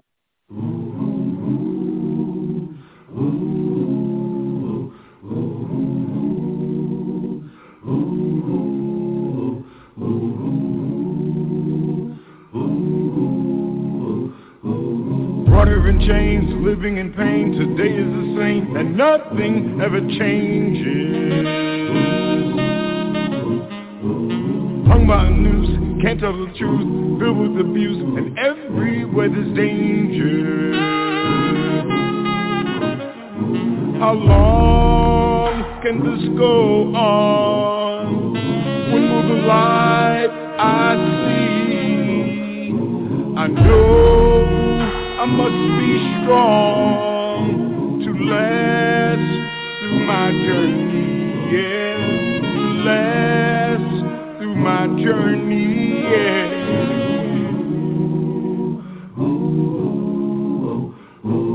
Time will arrive when we must decide to get off the ride and stop going through these changes. We must prepare and learn how to care, for soon we'll be there where our lives won't be in danger. And when the light is clear, oh how beautiful I will be to know that I've been here and made it through my journey, yeah, and made it through my journey, yeah, yeah, yeah, yeah, yeah, made it through my journey, made it through my journey. Pelourinho, a bloodline across the waters, from Benin to Salvador Bahia, a scar across the face of the earth. Pelourinho, the place they brought the Africans, the place where they tried to make them slaves. Pelourinho, you can feel the whip, hear the cries, and see the blood in the red clay. The clay that holds the stones together is African. And each stone is a bone from a people called slaves. Pelourinho was the place where death came to dwell. His neighbors did not complain, for he was a way out. From the cold gray cobblestone streets to the lifeless cathedrals, tall walls of demons called angels, haunted visions of white faces crucifying Jesus again and again. But in the sacrifice of this blood, of this dance with death, comes life more rich, more pure, more alive, where death spent many lonely nights pacing the floors of his funeral parlor, waiting for someone to die. Pelourinho, a French word called the place of torture, became a place of strength, a place where faces of white saints became faces of black gods, where haunted visions and demons became healing visionaries and orishas from the motherland. And Jesus rejoined his kinfolk and was reborn and baptized in the sound of sensual skin turned up to dance, to inspire a fire like the sun, pronouncing his presence. Pelourinho was the tongue of the flame, licking the eyes of those who have tried to remain blind, shining a light on a spirit that would not be denied. No, the chains did not break the spirit, did not enslave the music of my soul, did not shackle the will of my freedom, did not tarnish the glow of my gold. And all the Pelourinhos in Africa, in Europe, in North and South America cannot destroy the majesty of my people, the love of my people, shining like the sun everywhere we go, everywhere we go. When the light is clear, oh how beautiful I will be to know that I've been here and made it through my journey, yeah, and made it through my journey, yeah, yeah, yeah, yeah, yeah, yeah, yeah, yeah, yeah.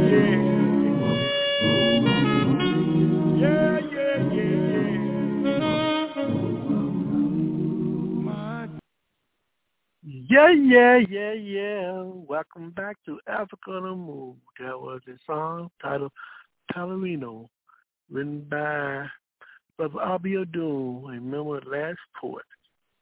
Welcome back to Africa on the Move. We're in the seat. We're going to take the heat. Now we're going to have some open topic discussion. We'd like to know what's on your mind. We start off right now with Brother Haki. The line is open at 323-679-0841. Brother Haki, open topic tonight. What's on your mind? What have you not said you'd like to share with our listening audience tonight? Well, Brother Africa, the discouraged nature of the situation we find ourselves confronted is very, very real. The inequality of the society is going leaps and bounds, and the repercussions for people, particularly working people, it's enormous. And the question is, will we be in a position to actually defend ourselves in the event of some major onslaught, by right-wing forces that are dying to exact some type of retribution on people they perceive as being part and parcel of the problem in society. One of the things, Brother Africa, specifically when we talk about the moratorium as it impacts, people being evicted, something happened here last week which I think was extraordinary. Namely, is that the politicians left Washington D.C. to take a recess. Now, prior to taking that recess, the question in terms of the seriousness of people being evicted because they don't have the money to pay their rents or their mortgages is very, very real. So the mere fact that the politicians decided they're not going to address that left a lot of people seriously exposed. One of the things is that when we talk about in terms of the kind of machinations, the kind of games that are perpetuated by people in positions of power, for the last couple of months, the real estate interest has been, they were fortunate enough to get before the Supreme Court to have the case heard around the question in terms of the legitimacy of moratoriums. Their position was that moratoriums are simply, not justifiable. And that, in fact, it restricts business. In that context, it's unconstitutional. Well, the Supreme Court somewhat agreed with that assessment. They sort of, split it halfway. But what they did was they said that they ruled that in order for the moratorium to be continued, in order for Biden to continue the moratorium and keep people from being evicted from their homes, it has to be a congressional authorization in order to achieve that. So there's a notion that presidential directives could be used to bring about this order was knocked down. So what happened was, by the people in the Congress leaving for recess, they not only left people exposed, but they're going to contribute to the mass homelessness that's already pretty bad in society. One of the things, so when we talk about the question around moratoriums, is that oddly enough, the Democrats had their votes to actually pass a moratorium to extend the time of that moratorium so people don't get thrown out of their homes. They didn't do that, even though they had the votes. Now, Nancy Pelosi said something in quotes. She said, not having enough time to socialize within our caucus and build a consensus, especially in the time of COVID. I'm not understanding what she's talking about. Consensus, she already had enough people to pass a bill extending the moratorium. So when she talks about consensus, it's more of a subterfuge. It's more of an attempt in terms of disguising the fact the Democrats really didn't give a damn about the people who potentially are going to be thrown out of their house. Now, to give you some sense in terms of how bad the situation is in terms of homelessness, one of the things is that according to the Moody's Credit Agency, 6 million renters are in arrears, which means they're behind on their rents because of the lockdown of COVID-19. Now, 3.5 million people, according to the census, and they interviewed them about early July. They interviewed these people, and they say in 2 months they're certain they're going to be homeless. In just 2 months they're certain they're going to be homeless. Now, in terms of just homeowners, and this is according to Harvard University research, they're talking about 2 million homeowners behind on their mortgages. Meaning the likelihood of them being evicted is very, very strong. So we're talking about close to 12. So we're talking about close to 12 million people potentially could be out on the streets. Now, what is probably most problematic of all of this, Brother Africa, is the fact that of homelessness. In the context of capitalist society, which has no responsibility to the citizenry, what is interesting is that when you talk about investment firms and private equity firms, they play a big part in terms of facilitating homelessness. Not only that, they play a big part in terms of facilitating the rise in terms of the prices of home, making homes unavailable for most people. So it's interesting that when for instance, when we talk about BlackRock, right, the investment firm, right? And by the way, for people who don't know BlackRock, they're the same people that the Wall Street gave the Treasury Department gave the right to actually buy up all those houses that were abandoned back in 2008 when all the people lost their homes because of the subprime debacle. When people were tricked and they didn't realize that their payments would balloon every month. So subsequently, people weren't able to keep their homes, so they lost their homes. Well, the Treasury allowed allowed BlackRock to actually purchase all of those homes. And so essentially what they did, Treasury in conjunction with Wall Street made it possible for it to create billionaires. Billionaires. They didn't have to do anything. And so now they use the wealth by virtue of tax breaks and all kind of accounting fraud. They're using that money in terms of buying up all these homes to ensure that the value of these homes continue to go up, which means they're going to be wealthy and wealthier, which means increasingly the level of homelessness is going to rise exponentially. And you also have Blackstone, which is a private equity. And they have, since 2008, they've been buying up homes. As I alluded to some time back, between these organizations and other private organizations, they own 17 million properties in the United States. So when people talk about homelessness in the United States, they fail to understand that this is part and parcel of how the capitalism works. The focus is never on what is the best interest of the citizens and the best interest of capital.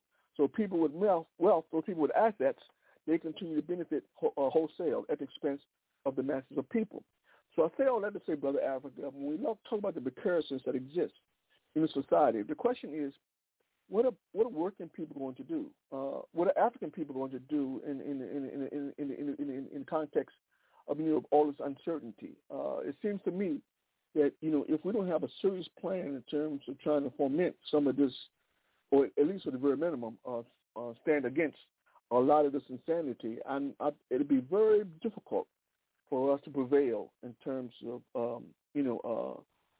some type of longevity when it comes to the kind of obstacles we're up against. If we don't do something in terms of increasing our consciousness, making sure that we understand exactly what it is we're up against, and begin to formulate some strategies in terms of how to do that. I have no problem in terms of the things that our previous guests alluded to, and that's in terms of trying to bring about some resolve. I mean that's all in fine. But the bottom line is that we're a capitalist system which is vicious at its core, and it's not going to take a break. It doesn't have any respect for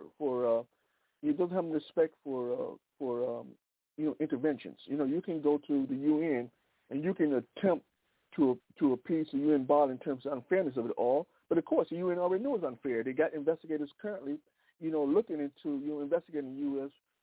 For its abuses of its African people and poor people in the society. So there's an awareness that there's a lot of systematic racism, systematic inequality that exists in the context of American society. So that's all a given. So we can dispense with any kind of discussion around whether or not these things actually exist in American society.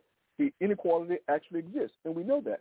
The problem is, what is our response going to be in terms of the situation, a very desperate situation that's vastly approaching us at a very quick pace.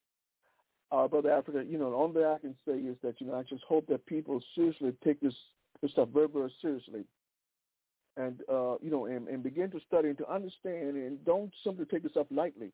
Make an effort in terms of making sure you understand precisely what it is in terms of a lot of these policies that are being passed, a lot of these statements that these corporate types are making, and understand. And it's important to understand the implications of what is transpiring in society. Currently, stuff is going on. None of it is going to manifest itself in a way which is conducive or good for the masses of people in the society, particularly poor people and African people. So I encourage people to get about their business in terms of trying to understand as much as you can about the seriousness of the situation. We can no longer to delude ourselves to believe that everything is fine, that we just believe everything is okay, or we're patriotic enough, it's going to be all right. So clearly we got some issues, and I just thought I brought that out. So, I just hope people, give this some real thought, because the situation is becoming very, very critical at a very, very fast pace. Well, Brother Haki, the reality is this, and listen to your presentation just now is that we must do a critical assessment of where we are at this point in time of history and where we are objectively. Because I think I heard Bob Brown used to say that we like a fish in the fishbowl. I mean, and when you think about that, that's an interesting analogy, because not only are we in the position of being very, very powerless, not because we are powerless by nature, but because we are disorganized to be like that.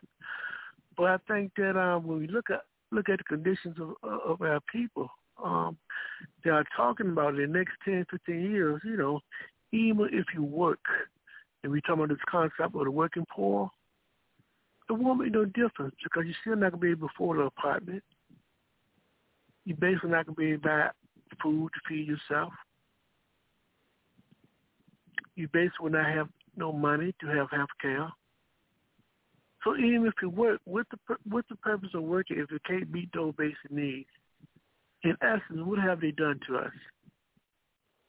They have turned us into another aspect of being a slave or being enslaved. They just call it a different name. Right now, we see that in motion. We're going to declare war on our people again by imposing these vaccination shots on you. You are not even given the choice now. They're talking about making it mandated that you have to take it. Well, as human beings have the right to dictate what should go into their bodies. And not only that, they're imposing shots on the people where the company's leadership refused to say they will not take the shots. The president of Pfizer said he will not take the shot. So that if he says that about this medicine or this vaccine that they're supposed to be creating, which, listening brother Dr.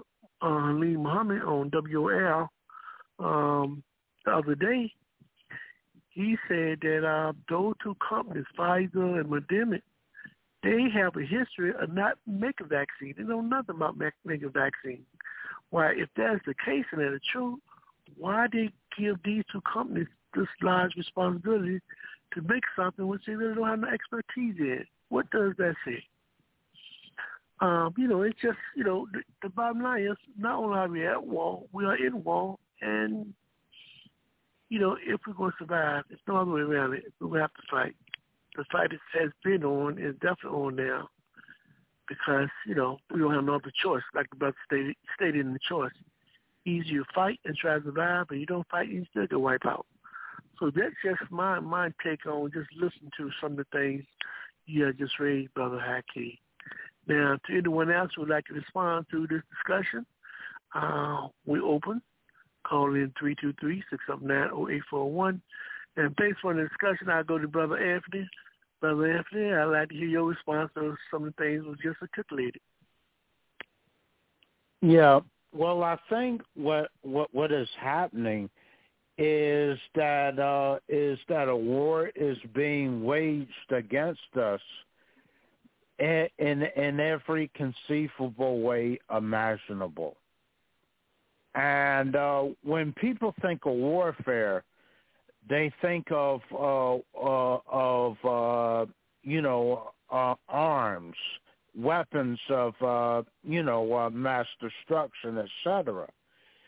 But there are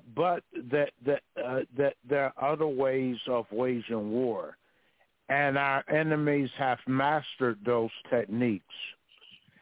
And those include, economic and cultural warfare. And I mean, depriving people of the ability to earn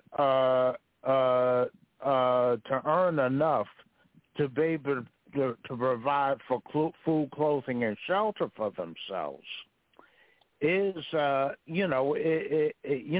a form of warfare. It's economic warfare. And the old term for it was wage slavery. And, it's a situation in which people are reduced to being dependent upon wages in order to survive. And when it gets to a point where that's not sufficient enough, then the only answer is political organization. And we need to break our dependency upon the Republican-Democratic duopoly. And we have to form our own political organizations. That is why, Kwame Ture and other Pan-Africanists attached a great deal of weight to being organized, because we're fighting against a well-organized enemy. So the only way we can defeat, the enemies of human progress is through permanent mass organization. We're going to bring in Sister Eleanor. Sister Eleanor, your response to some of the things that has been mentioned. I'd like to continue on where everyone else left off, and it was about the economic and cultural warfare. Right now we have the prison industrial complex, but we now have industrialized housing, as Brother Anthony and Brother Akeem were talking about.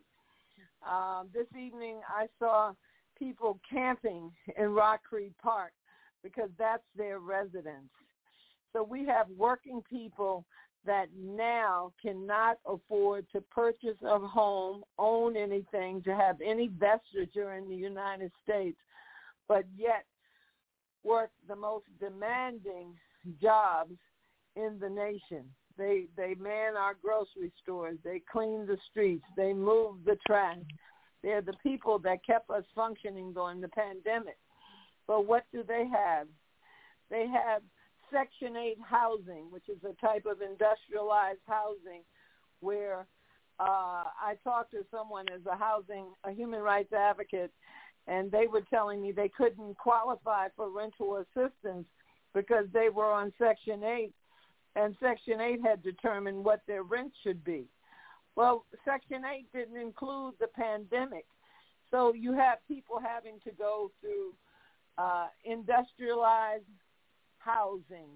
We have people with medical care. If you're on Medicaid and you're a woman, you can't have an abortion. So their reproductive rights are usurped based on class and economic status.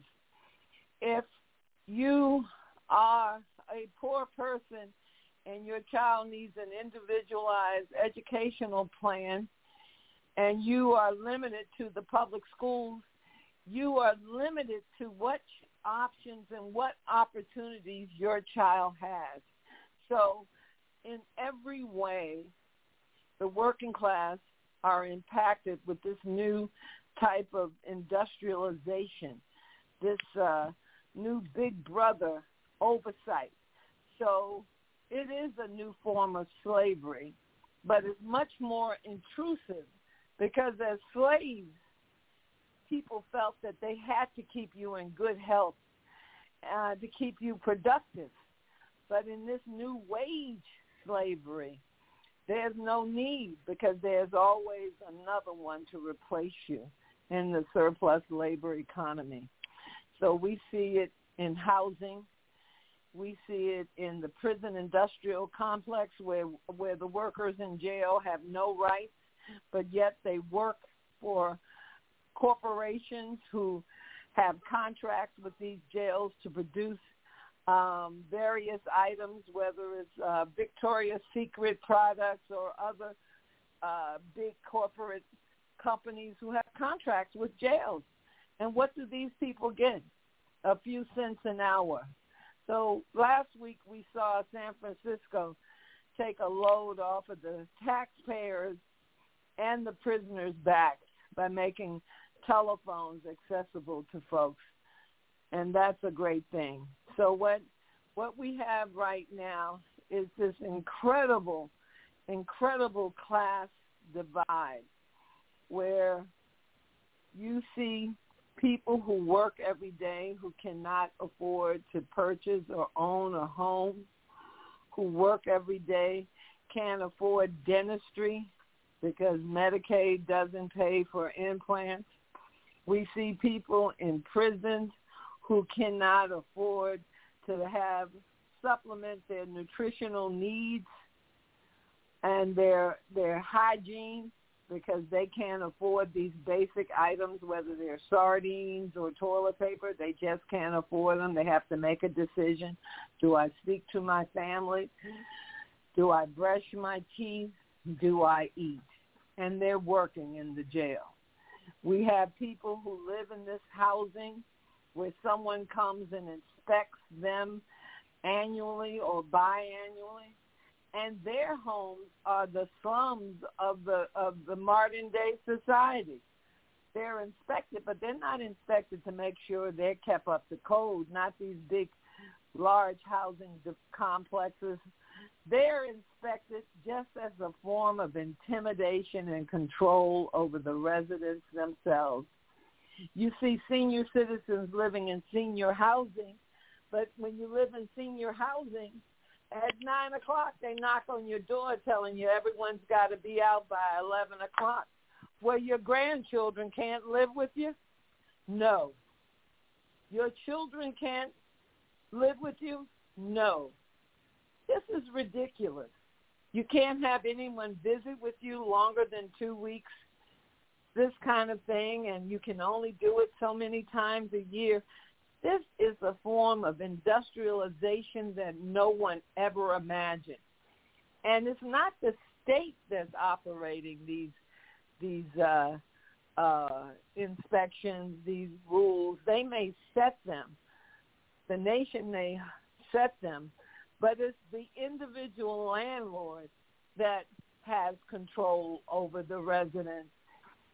Here in the district in Columbia Heights, the Columbia Heights Village is a beautiful complex of working class housing projects or Section 8 housing, whatever you want to call it. And a few years ago, that complex was given to the alleged tenants and the developer. Well, the thing is, the tenants have no right to sell their interest to the next tenant. Moreover, if a tenant gets evicted, they lose their share, but more importantly, the tenants lose a portion of their shares. So what ends up happening to these, quote, community corporate investment is that no one wins but the corporate investor, that is the developer, because they end up owning the property and the tenants end up being evicted. And the last place of community stability seems to be low-income housing, because through gentrification, communities have been dispersed all over this country. It's part of the cause of violence. When we see our youth committing this violence and this bad behavior, it's because they've become refugees in their hometown, in their own country. But no one has given us the refugee status. So I think we need to look at that, and maybe America needs to recognize that African Americans don't have any reservations, so we need to be considered refugees, because I certainly have seen the District of Columbia go from being a historically Afrocentric city to becoming Vanilla Villa, and no one mentioned a word about it, nor was there any information or records kept as to where the people were going. The evictions have occurred all of my life, dear audience. I have watched as many as 495 families a week in the District of Columbia be evicted for some 35 years. Something is wrong with this. And as all the speakers have said, this is a form of warfare against the working class. Brother Moses, you'd like to weigh in on this? Your thoughts? Well, That's very interesting. Certainly, Eleanor has a wealth of knowledge on it. It comes from being involved in the struggle. That's where correct ideas come from. And so, I appreciate that knowledge. We need to cherish the love. The problem is trying to get into a situation where we are in power and looking out for the interests of the working class.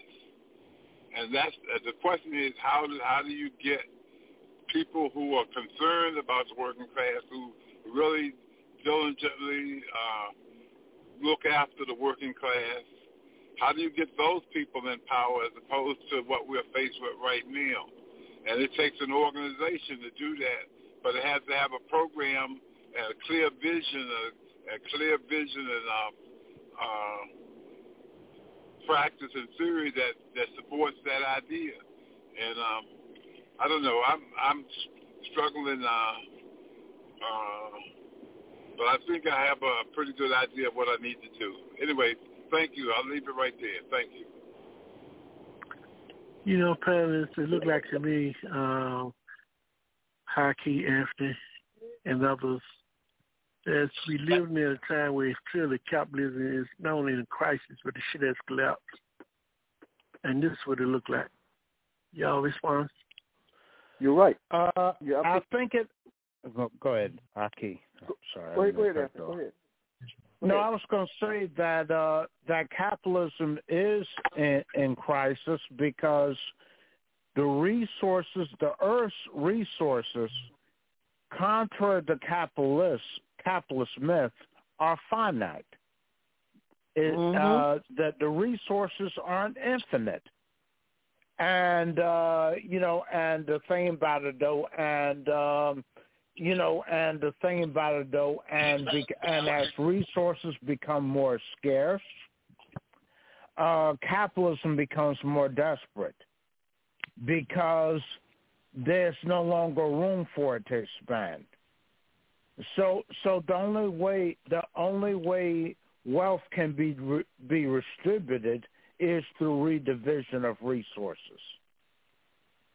That is why the scramble for land, especially land to the south like Central and South America and Africa, is intensifying. Yeah.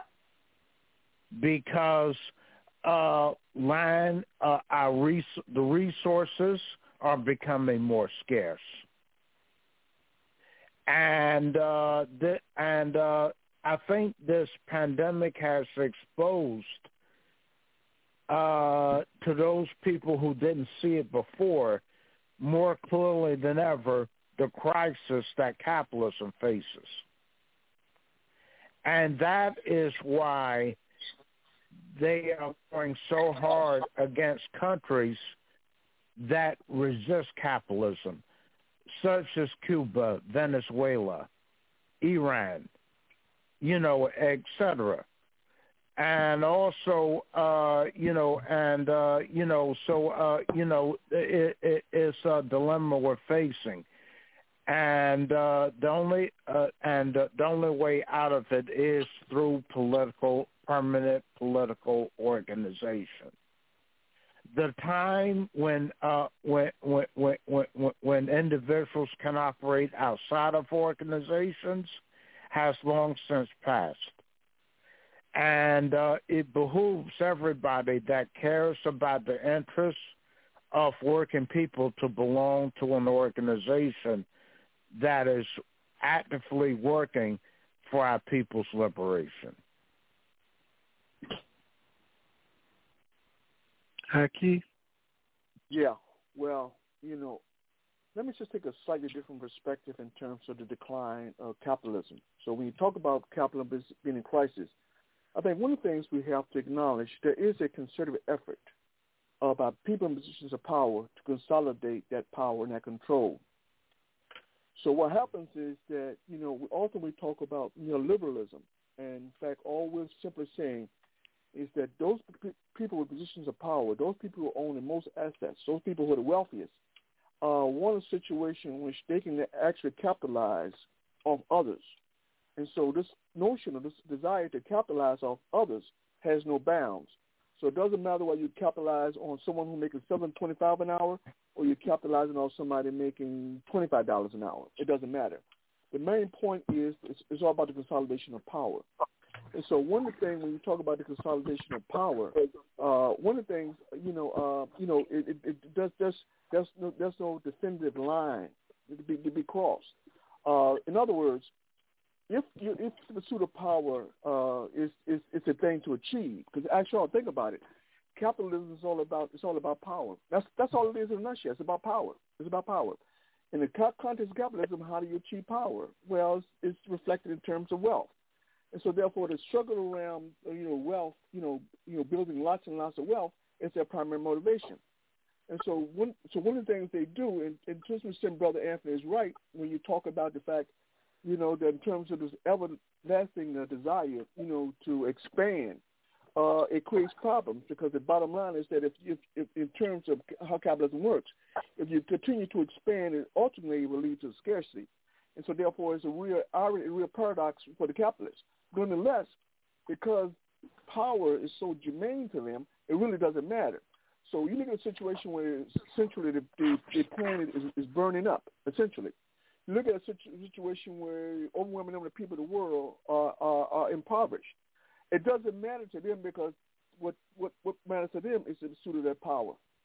And so, therefore, I think that so when they implement neoliberal policies, I think they do so with an understanding is that it's not going to contribute to the public good because they're not concerned about the public good, but what it will contribute to is their bottom line.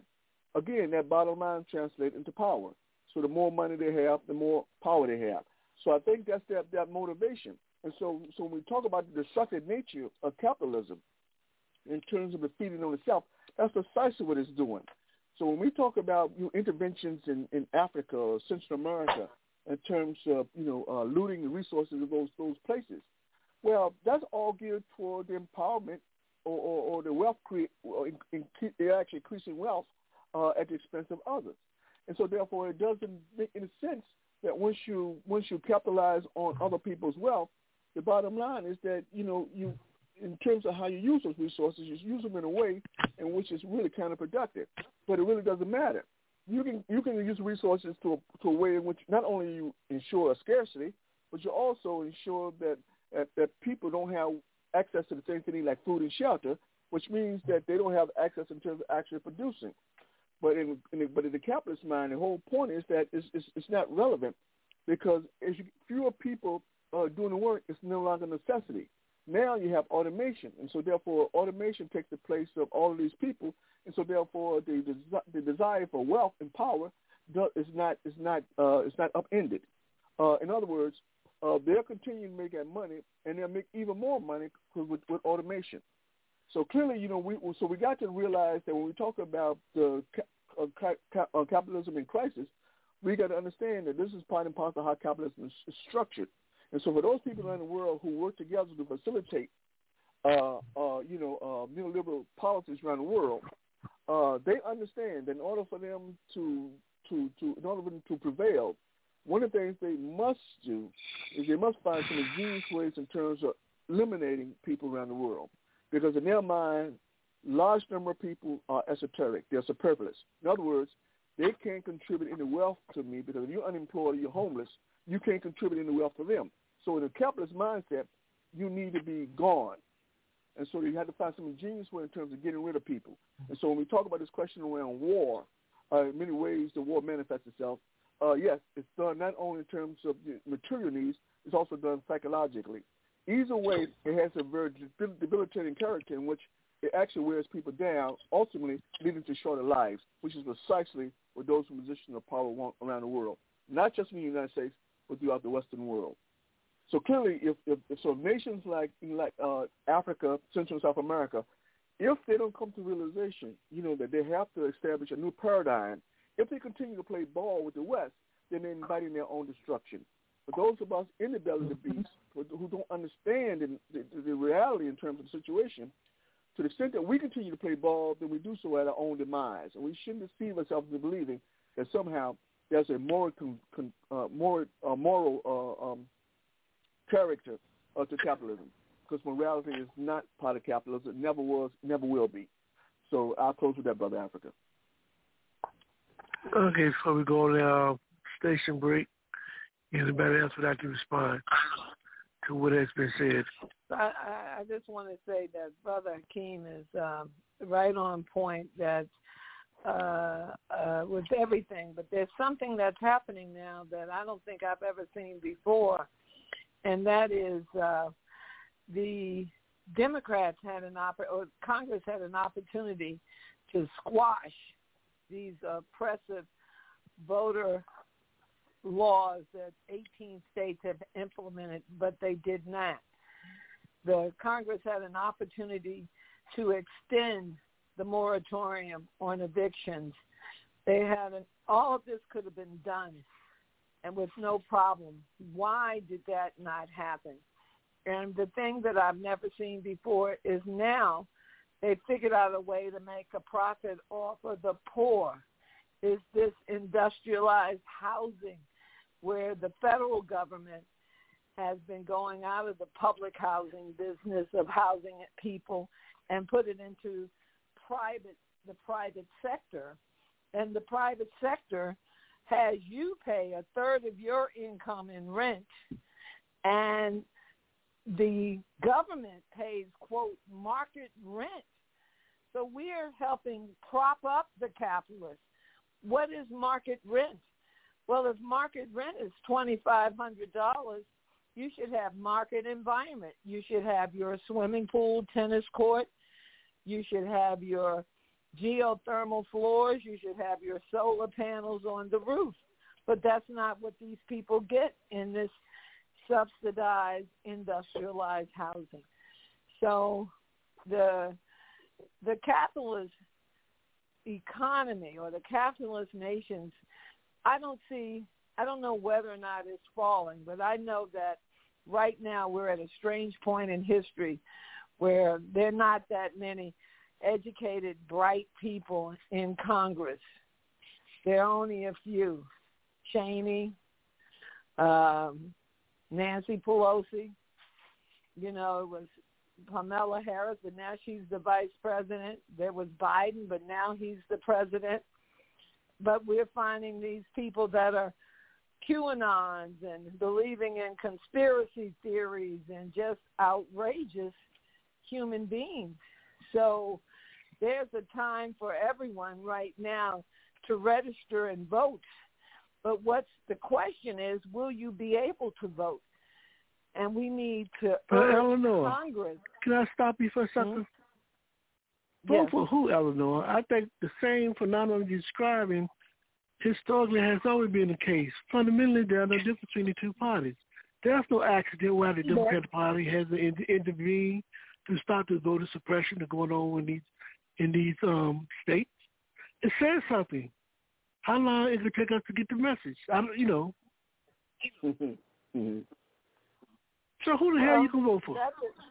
You voted for Joe Biden. Well, that made not anything for the African community, but it just five things worse. They see all these voter suppression laws going on. If the Democratic Party has the executive branch and Congress, both houses in the majority, and they tell you they can't do nothing for you, what's rationale you keep voting for these people? Well, that's why confused. we run our own candidates. We groom and run our own candidates, like Stacey Abrams. We run our own candidates. And remember, when we think about the Mother Earth, we have to think about voting the same way. We have to think about our micro community and our macro community. So in terms of the micro community, you run your local folks, the people that are organized. You run the socialist candidates. You run folks, and you make sure they're politically correct, and you make sure that they maneuver enough, like that group Alice, that we organize and we have people that draft the legislation that we want to see passed, that develop the speaking points that we want to hear. And you make sure we don't do anything to isolate the electorate while we're educating and politically organizing. So you may be... Illinois, we run candidates under what name, what umbrella, and see if we can find ourselves functioning under the capitalist system. Where these fundamental changes can come from if we continue to operate like that? They're going to come from the people. They're going to come from the electorate. And you're right, there is no real fundamental difference in the Democratic and Republican Party until, I'd say, in the last 5 or 6 years, when the Republican Party has crashed.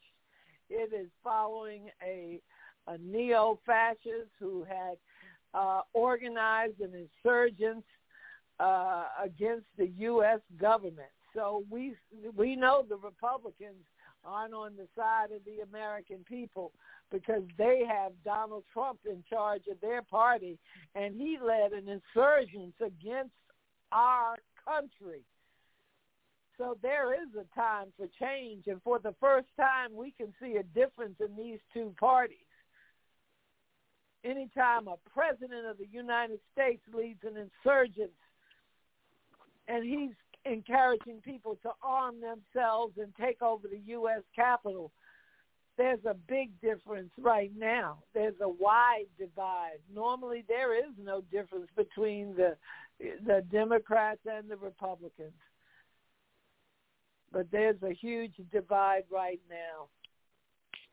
I don't think that divide is as huge as it seems.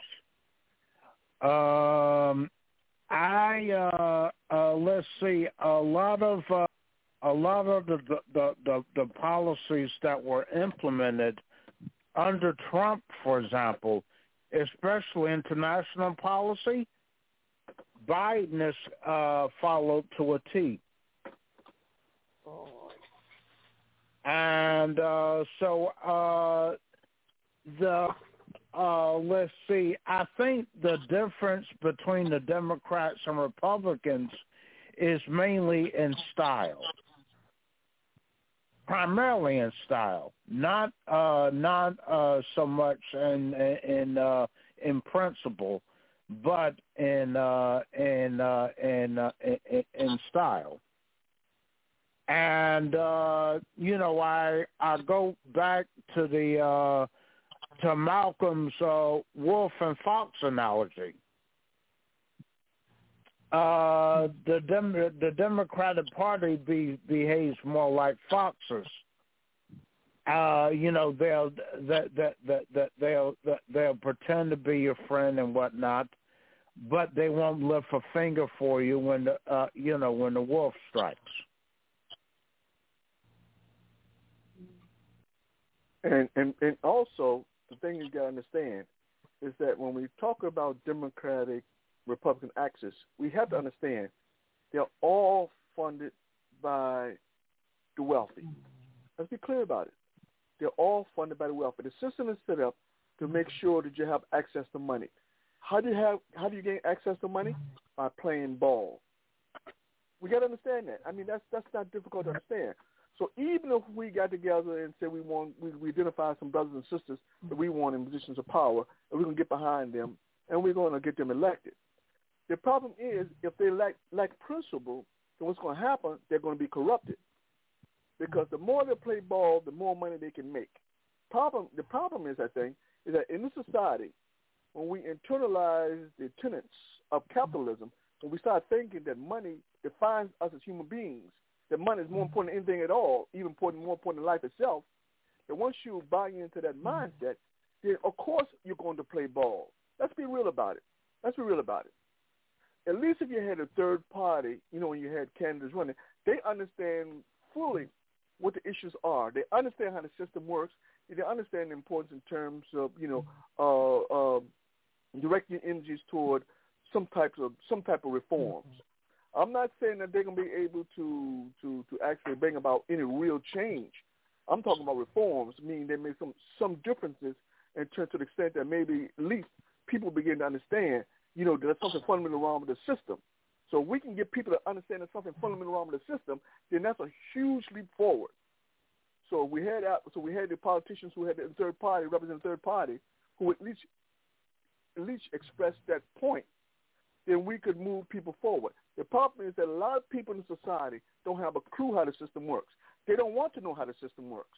They're convinced that this is the greatest system in the world. And so they don't want to hear anything. If you're not saying its praises, they don't want to hear it. So you try to get them to understand how the system is structured. They think that either you're out of your mind or you don't know what you're talking about.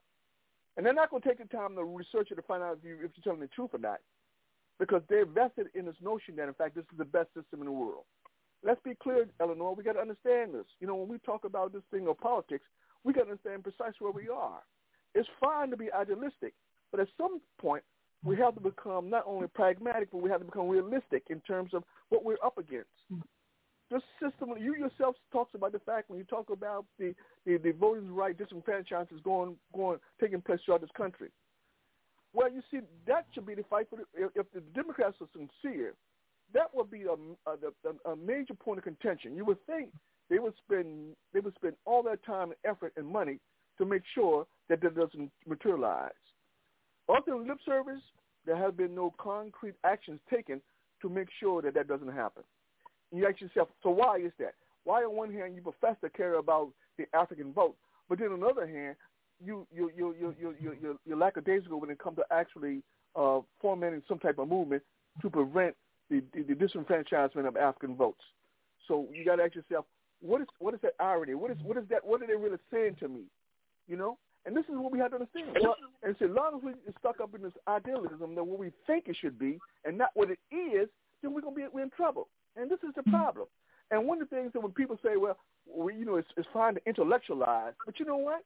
We don't intellectualize enough, because if we did this shit 40 years ago in terms of trying to tell people how this shit really works, we wouldn't be in this predicament now. Now we're in this predicament, we have to intellectualize because we got to try to bring people up to snuff in terms of understanding how the system works.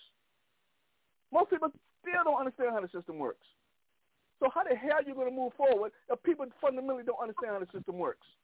How are you going to move forward? You can't. And then you got your black conservatives. You got your black. I'm going to exclude this. You got your black conservatives espousing not foolishness. You know what I mean? And people gravitate toward that simply because it's consistent with what they've been taught to believe.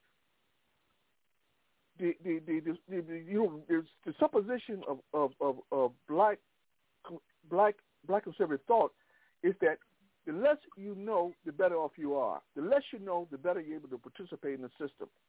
I maintain the less you know, the less capable you are interacting in the system.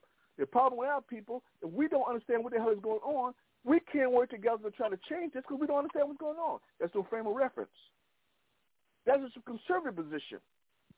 The progressive position is that, damn, you got to know what's going on, because in order for you to change this, in order for you to protect your children, protect your children's growth, to protect their mentality, to protect their innocence, to protect all those things that are so vital to them in terms of academics, you got to understand what kind of forces are coming at them. If you don't understand that, you can't protect your children. They're vulnerable to the forces who don't have their best interest at heart.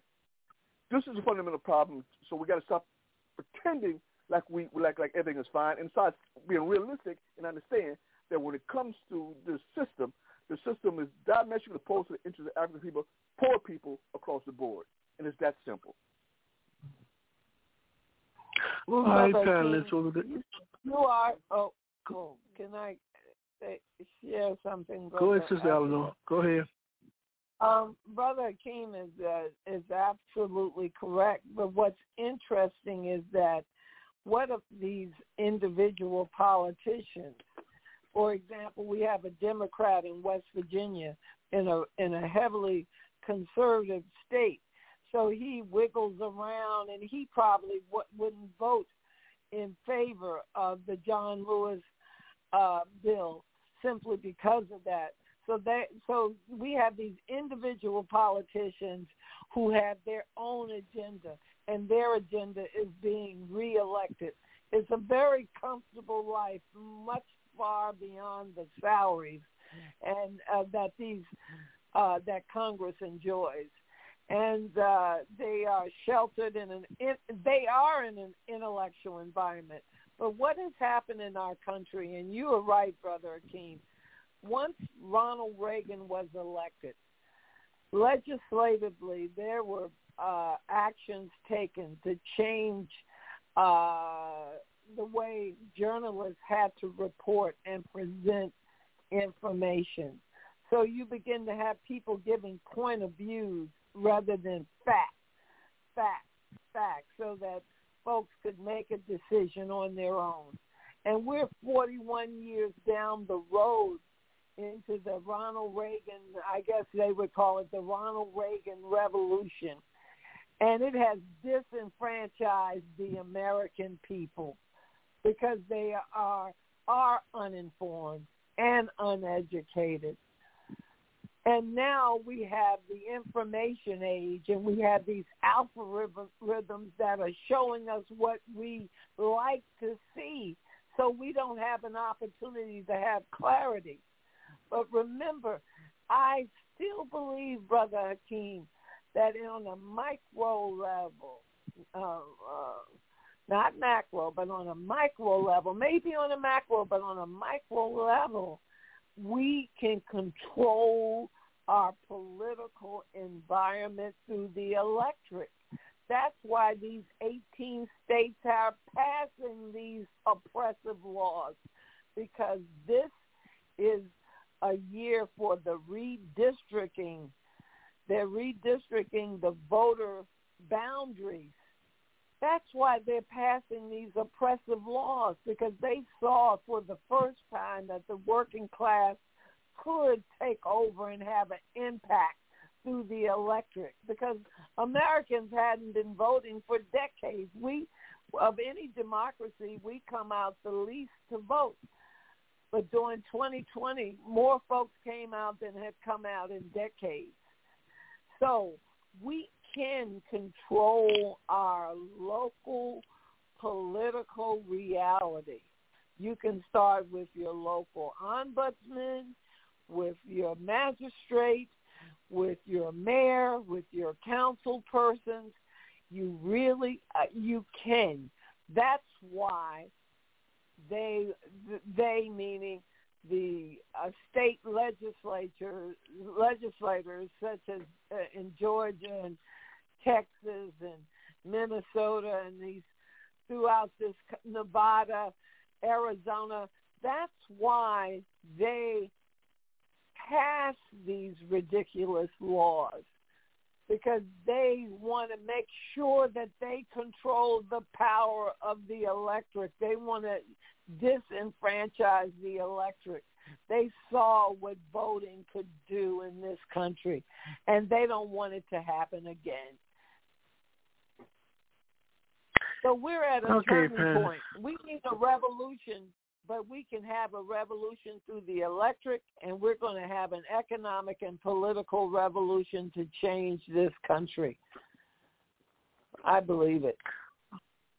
Okay, panelists, I email us small remarks for today as relates to maybe as to why African people don't vote. I think they realize the lessons Ahmadi left us, and one stated that you're making food to people some of the time, but you can't food to people all the time. So on that note, we're going to take a break, and when we come back, we have our final thoughts. This is Africa on the Move.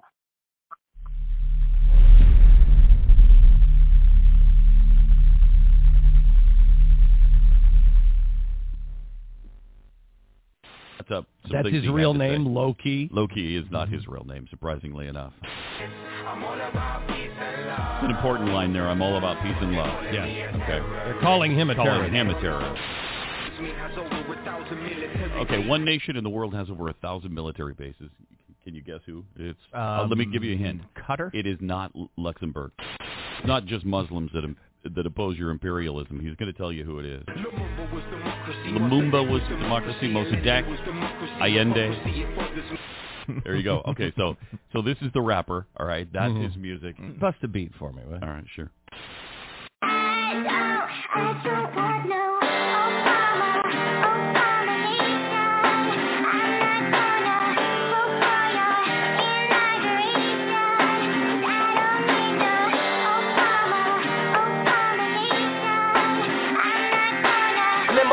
racist. Glenn Beck is a racist. Gaza Strip was getting bombed, Obama didn't say shit. After you divorce yourself from the right-wing propaganda campaign, it's all simple and plain. America stands the game. Your president got an African name. Now who you gon' blame when they drop them bombs out of them planes using depleted uranium? Babies looking like two-headed aliens. Follow the money trail that leads to the criminal. Ain't nothing subliminal to it. That's how they do it. See the game they running. Give a fuck if he's cunning, articulate, and handsome. Afghanistan held for ransom by the hand of this black man. Neo-colonial puppet, white power with a black face. He said, fuck it, I'll do it. A master of disguise, expert at telling lies. Then they gave him a Nobel Peace Prize. Should've known he was trained in Chicago. Word to Chairman Fred and Mark Clark. What they do in the dark will come out in the light like a WikiLeaks site. So I guess Nkrumah was right. Who's ready to fight? Last stage of imperialism, I ain't kidding. In the immortal words of Marvin Gaye, this ain't living.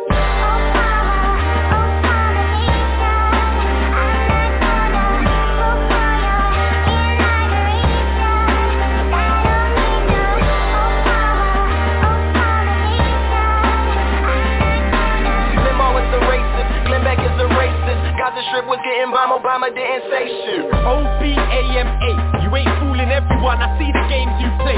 You was VIP at the BIC, and we know that's the code name for CIA.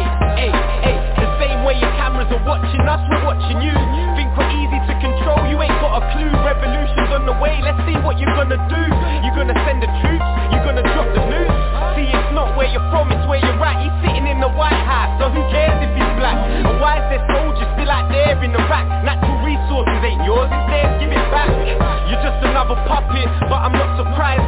Look at Colin Powell and Condoleezza Rice. They didn't change shit, house niggas fresh off the slave ship. You all burn in hell, even Michelle, abomination.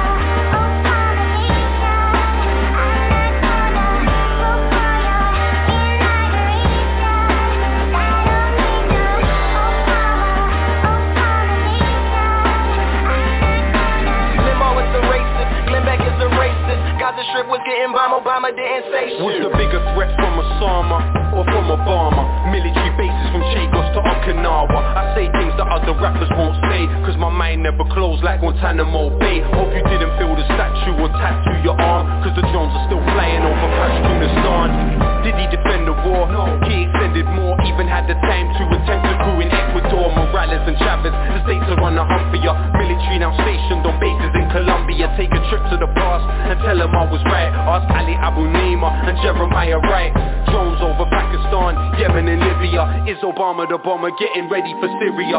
First black president, the masses were hungry, but the same president just bombed an African country like...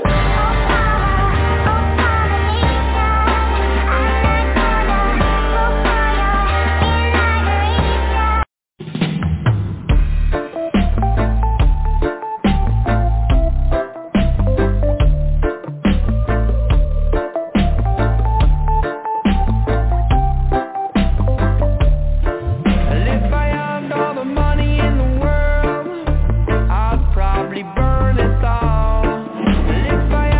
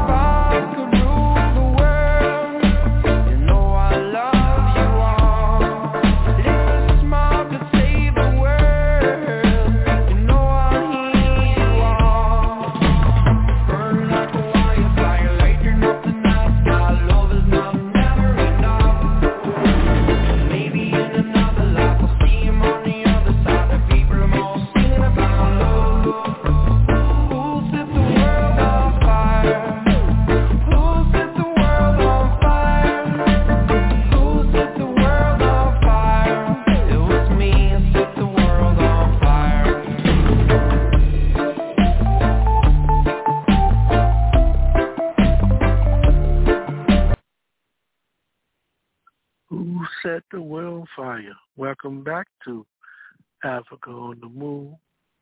We'll be making our closing statement. First, if we can keep it within a minute or so. Right now, we'll go to Brother Moses. Brother Moses, on our open topic tonight, what's on your mind? Give us your final thoughts for tonight, Brother Moses. Yes, although the working class spontaneously gravitates towards socialism, as Lenin pointed out in What Is to Be Done, he also said that socialism is a science and must be pursued as a science. That is, it has to be studied. Lenin says the class struggle takes place on three fronts: the political struggle, the economic struggle, and the theoretical struggle. The theoretical victory of Marxism forces opportunists to cloak themselves in Marxist clothing, yet the struggle remains between the correct path and the incorrect path. So we're all for scientific socialism. The question is, how do we accomplish it, and what is the correct way of going about it? As for the economic crisis, we must never forget that it is a political economy. Real people engaging in real activities that determine how goods and services are divided between them. Politics determines economics, always has and always will. Therefore, who's in control of the states makes a big difference. And so we got the power. The struggle is for state power, and it takes a political party to accomplish that task. It has to be organized and with a clear vision, a clear objective. I thank you for this evening. It's been a pleasure. Good night. Good night, Brother Moses. Next we'll go to Sister Eleanor. Your final thoughts for tonight, Sister Eleanor. Oh, I just want to say thank you so much, and I want to say to Brother Maurice, who wasn't with us tonight, congratulations on his marriage. I want to let Sister Shirley know that she's in our thoughts and prayers. And I want to say that Brother Robert said something, he's profound, Brother Moses, in that the state, he talked about the state. Well, one thing about this place being a republic, this United States of America being a republic, is states have a great deal of power. So how do we defeat these capitalists? State by state, municipality by municipality. That's one strategy. And there should be many as our plan, as we develop a national plan. That should be a part of our plan to take over state by state. Just as the Republicans have passed this oppressive voter legislation, that's because they know that we can do it state by state. So we have to work together and remember, family's important, and in a crisis, none of us can make it alone. So together, we are strong. So with that in mind, I just want to say thank you so much for allowing me to participate in this evening's program. And just think about one thing: healthcare, education, food, and housing are a basic human right. And we need for each nation to bring this to the UN and have it be a part of the United Nations Charter, that all of these things are fundamental human rights. Thank you. Thank you, Sister Eleanor, for your contribution to today's program. We next will go to Brother Haki, your final thoughts for tonight. Yeah, well, I think that, you know, one of the things when we talk about being realistic, I think it's important we understand that capitalists doesn't have our interests at heart. I think once we understand that, I think then we begin to realize that we need a different paradigm in terms of, you know, how society should be organized. The mere idea that they have such a overwhelming response to countries like Cuba, Venezuela, you know, who are trying to do what's best for the humanity. The mere fact that they are adamantly opposed that speaks volumes in terms of their discontent or dislike for anything that smacks of socialism or anything that's smack in terms of collectivism. So clearly, what is happening is not working for the masses of people. It's important. We have to realize it's not working for the masses of people. And as always, Brother Africa, one of the things I'm very concerned about is that, while we need organization and we need these institutions, the bottom line is that we have to have some understanding in terms of necessity of those things. So without that understanding, then we can never embellish that necessity in terms of why institutions and organizations are needed in this perilous time. Having said that, Brother Africa, as always, I encourage people to unravel the matrix, and without taking a good hard look at what's going on, without understanding precisely what they're doing, then it makes it that much more difficult in terms of moving forward. So clearly, we got to work hard out for us, and I encourage people to get about the business, getting that work done, educate yourself, talk with other people like minds in terms of trying to figure out the insanity of it all. And once you come to the understanding the insanity of it all, then you understand it's imperative why change is so desperately needed. And having said that, Brother Africa, you have a good night. Good night to you, Brother Haki. Thank you for your contribution to today's program. Next, we go to Brother Anthony. Brother Anthony, you'll find the thoughts for tonight. My final thought for tonight is we focused upon several facets of the problems confronting Africans worldwide and inside the U.S. And my final thought for tonight is that Pan-Africanism, the total liberation and unification of Africa under scientific socialism, is the ultimate solution to the problems facing African people worldwide, including things like homelessness, unemployment, drug addiction, etc. And we have to be about the business of getting our people organized to achieve this objective.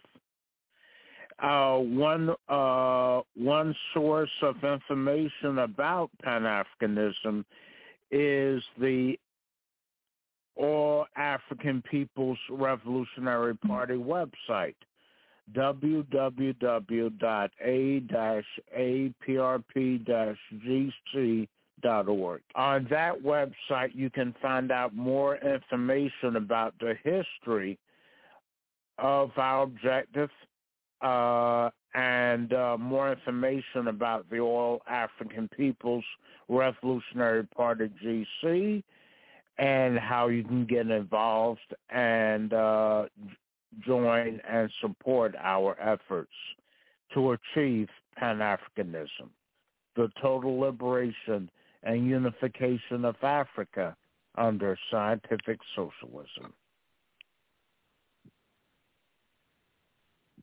Thank you, Brother Anthony, and thank you, the listening audience, for instance, supporters of Africa on the Move. Remember, this is a program that comes on every Sunday evening, starting at 7 p.m. Eastern Standard Time, U.S. It's a tool where we can express our ideas, our understanding, as well as sometimes our confusion. But we know when we struggle collectively, we normally come up with the best solution, and this is what we're trying to do. Because we understand that without information, you cannot think. And we also understand why organization cannot think clearly. So we encourage everyone who truly want to make that contribution to their people, to their movement, and to humanity. In order for it to go forward, we must be organized. So we just encourage you, let's get organized. Organization is the weapon for the oppressed. Until next week, we can always try to go forward our backwards level. This is Brother Africa, and from everybody else, we want you to remember that Africa is on the move. We see you next week. Michael, eles não ligam pra gente.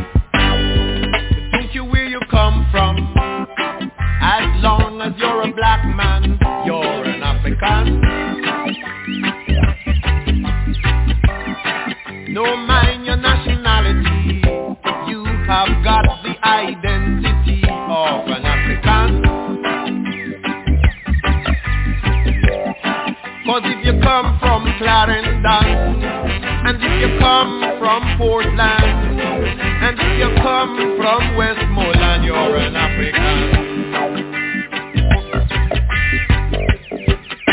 So don't care where you come from, as long as you're a black man, you're an African.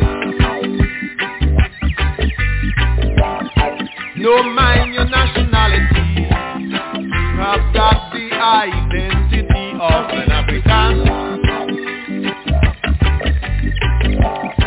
Cause if you come from Trinidad, and if you come from Nassau, and if you come from Cuba, you're an African.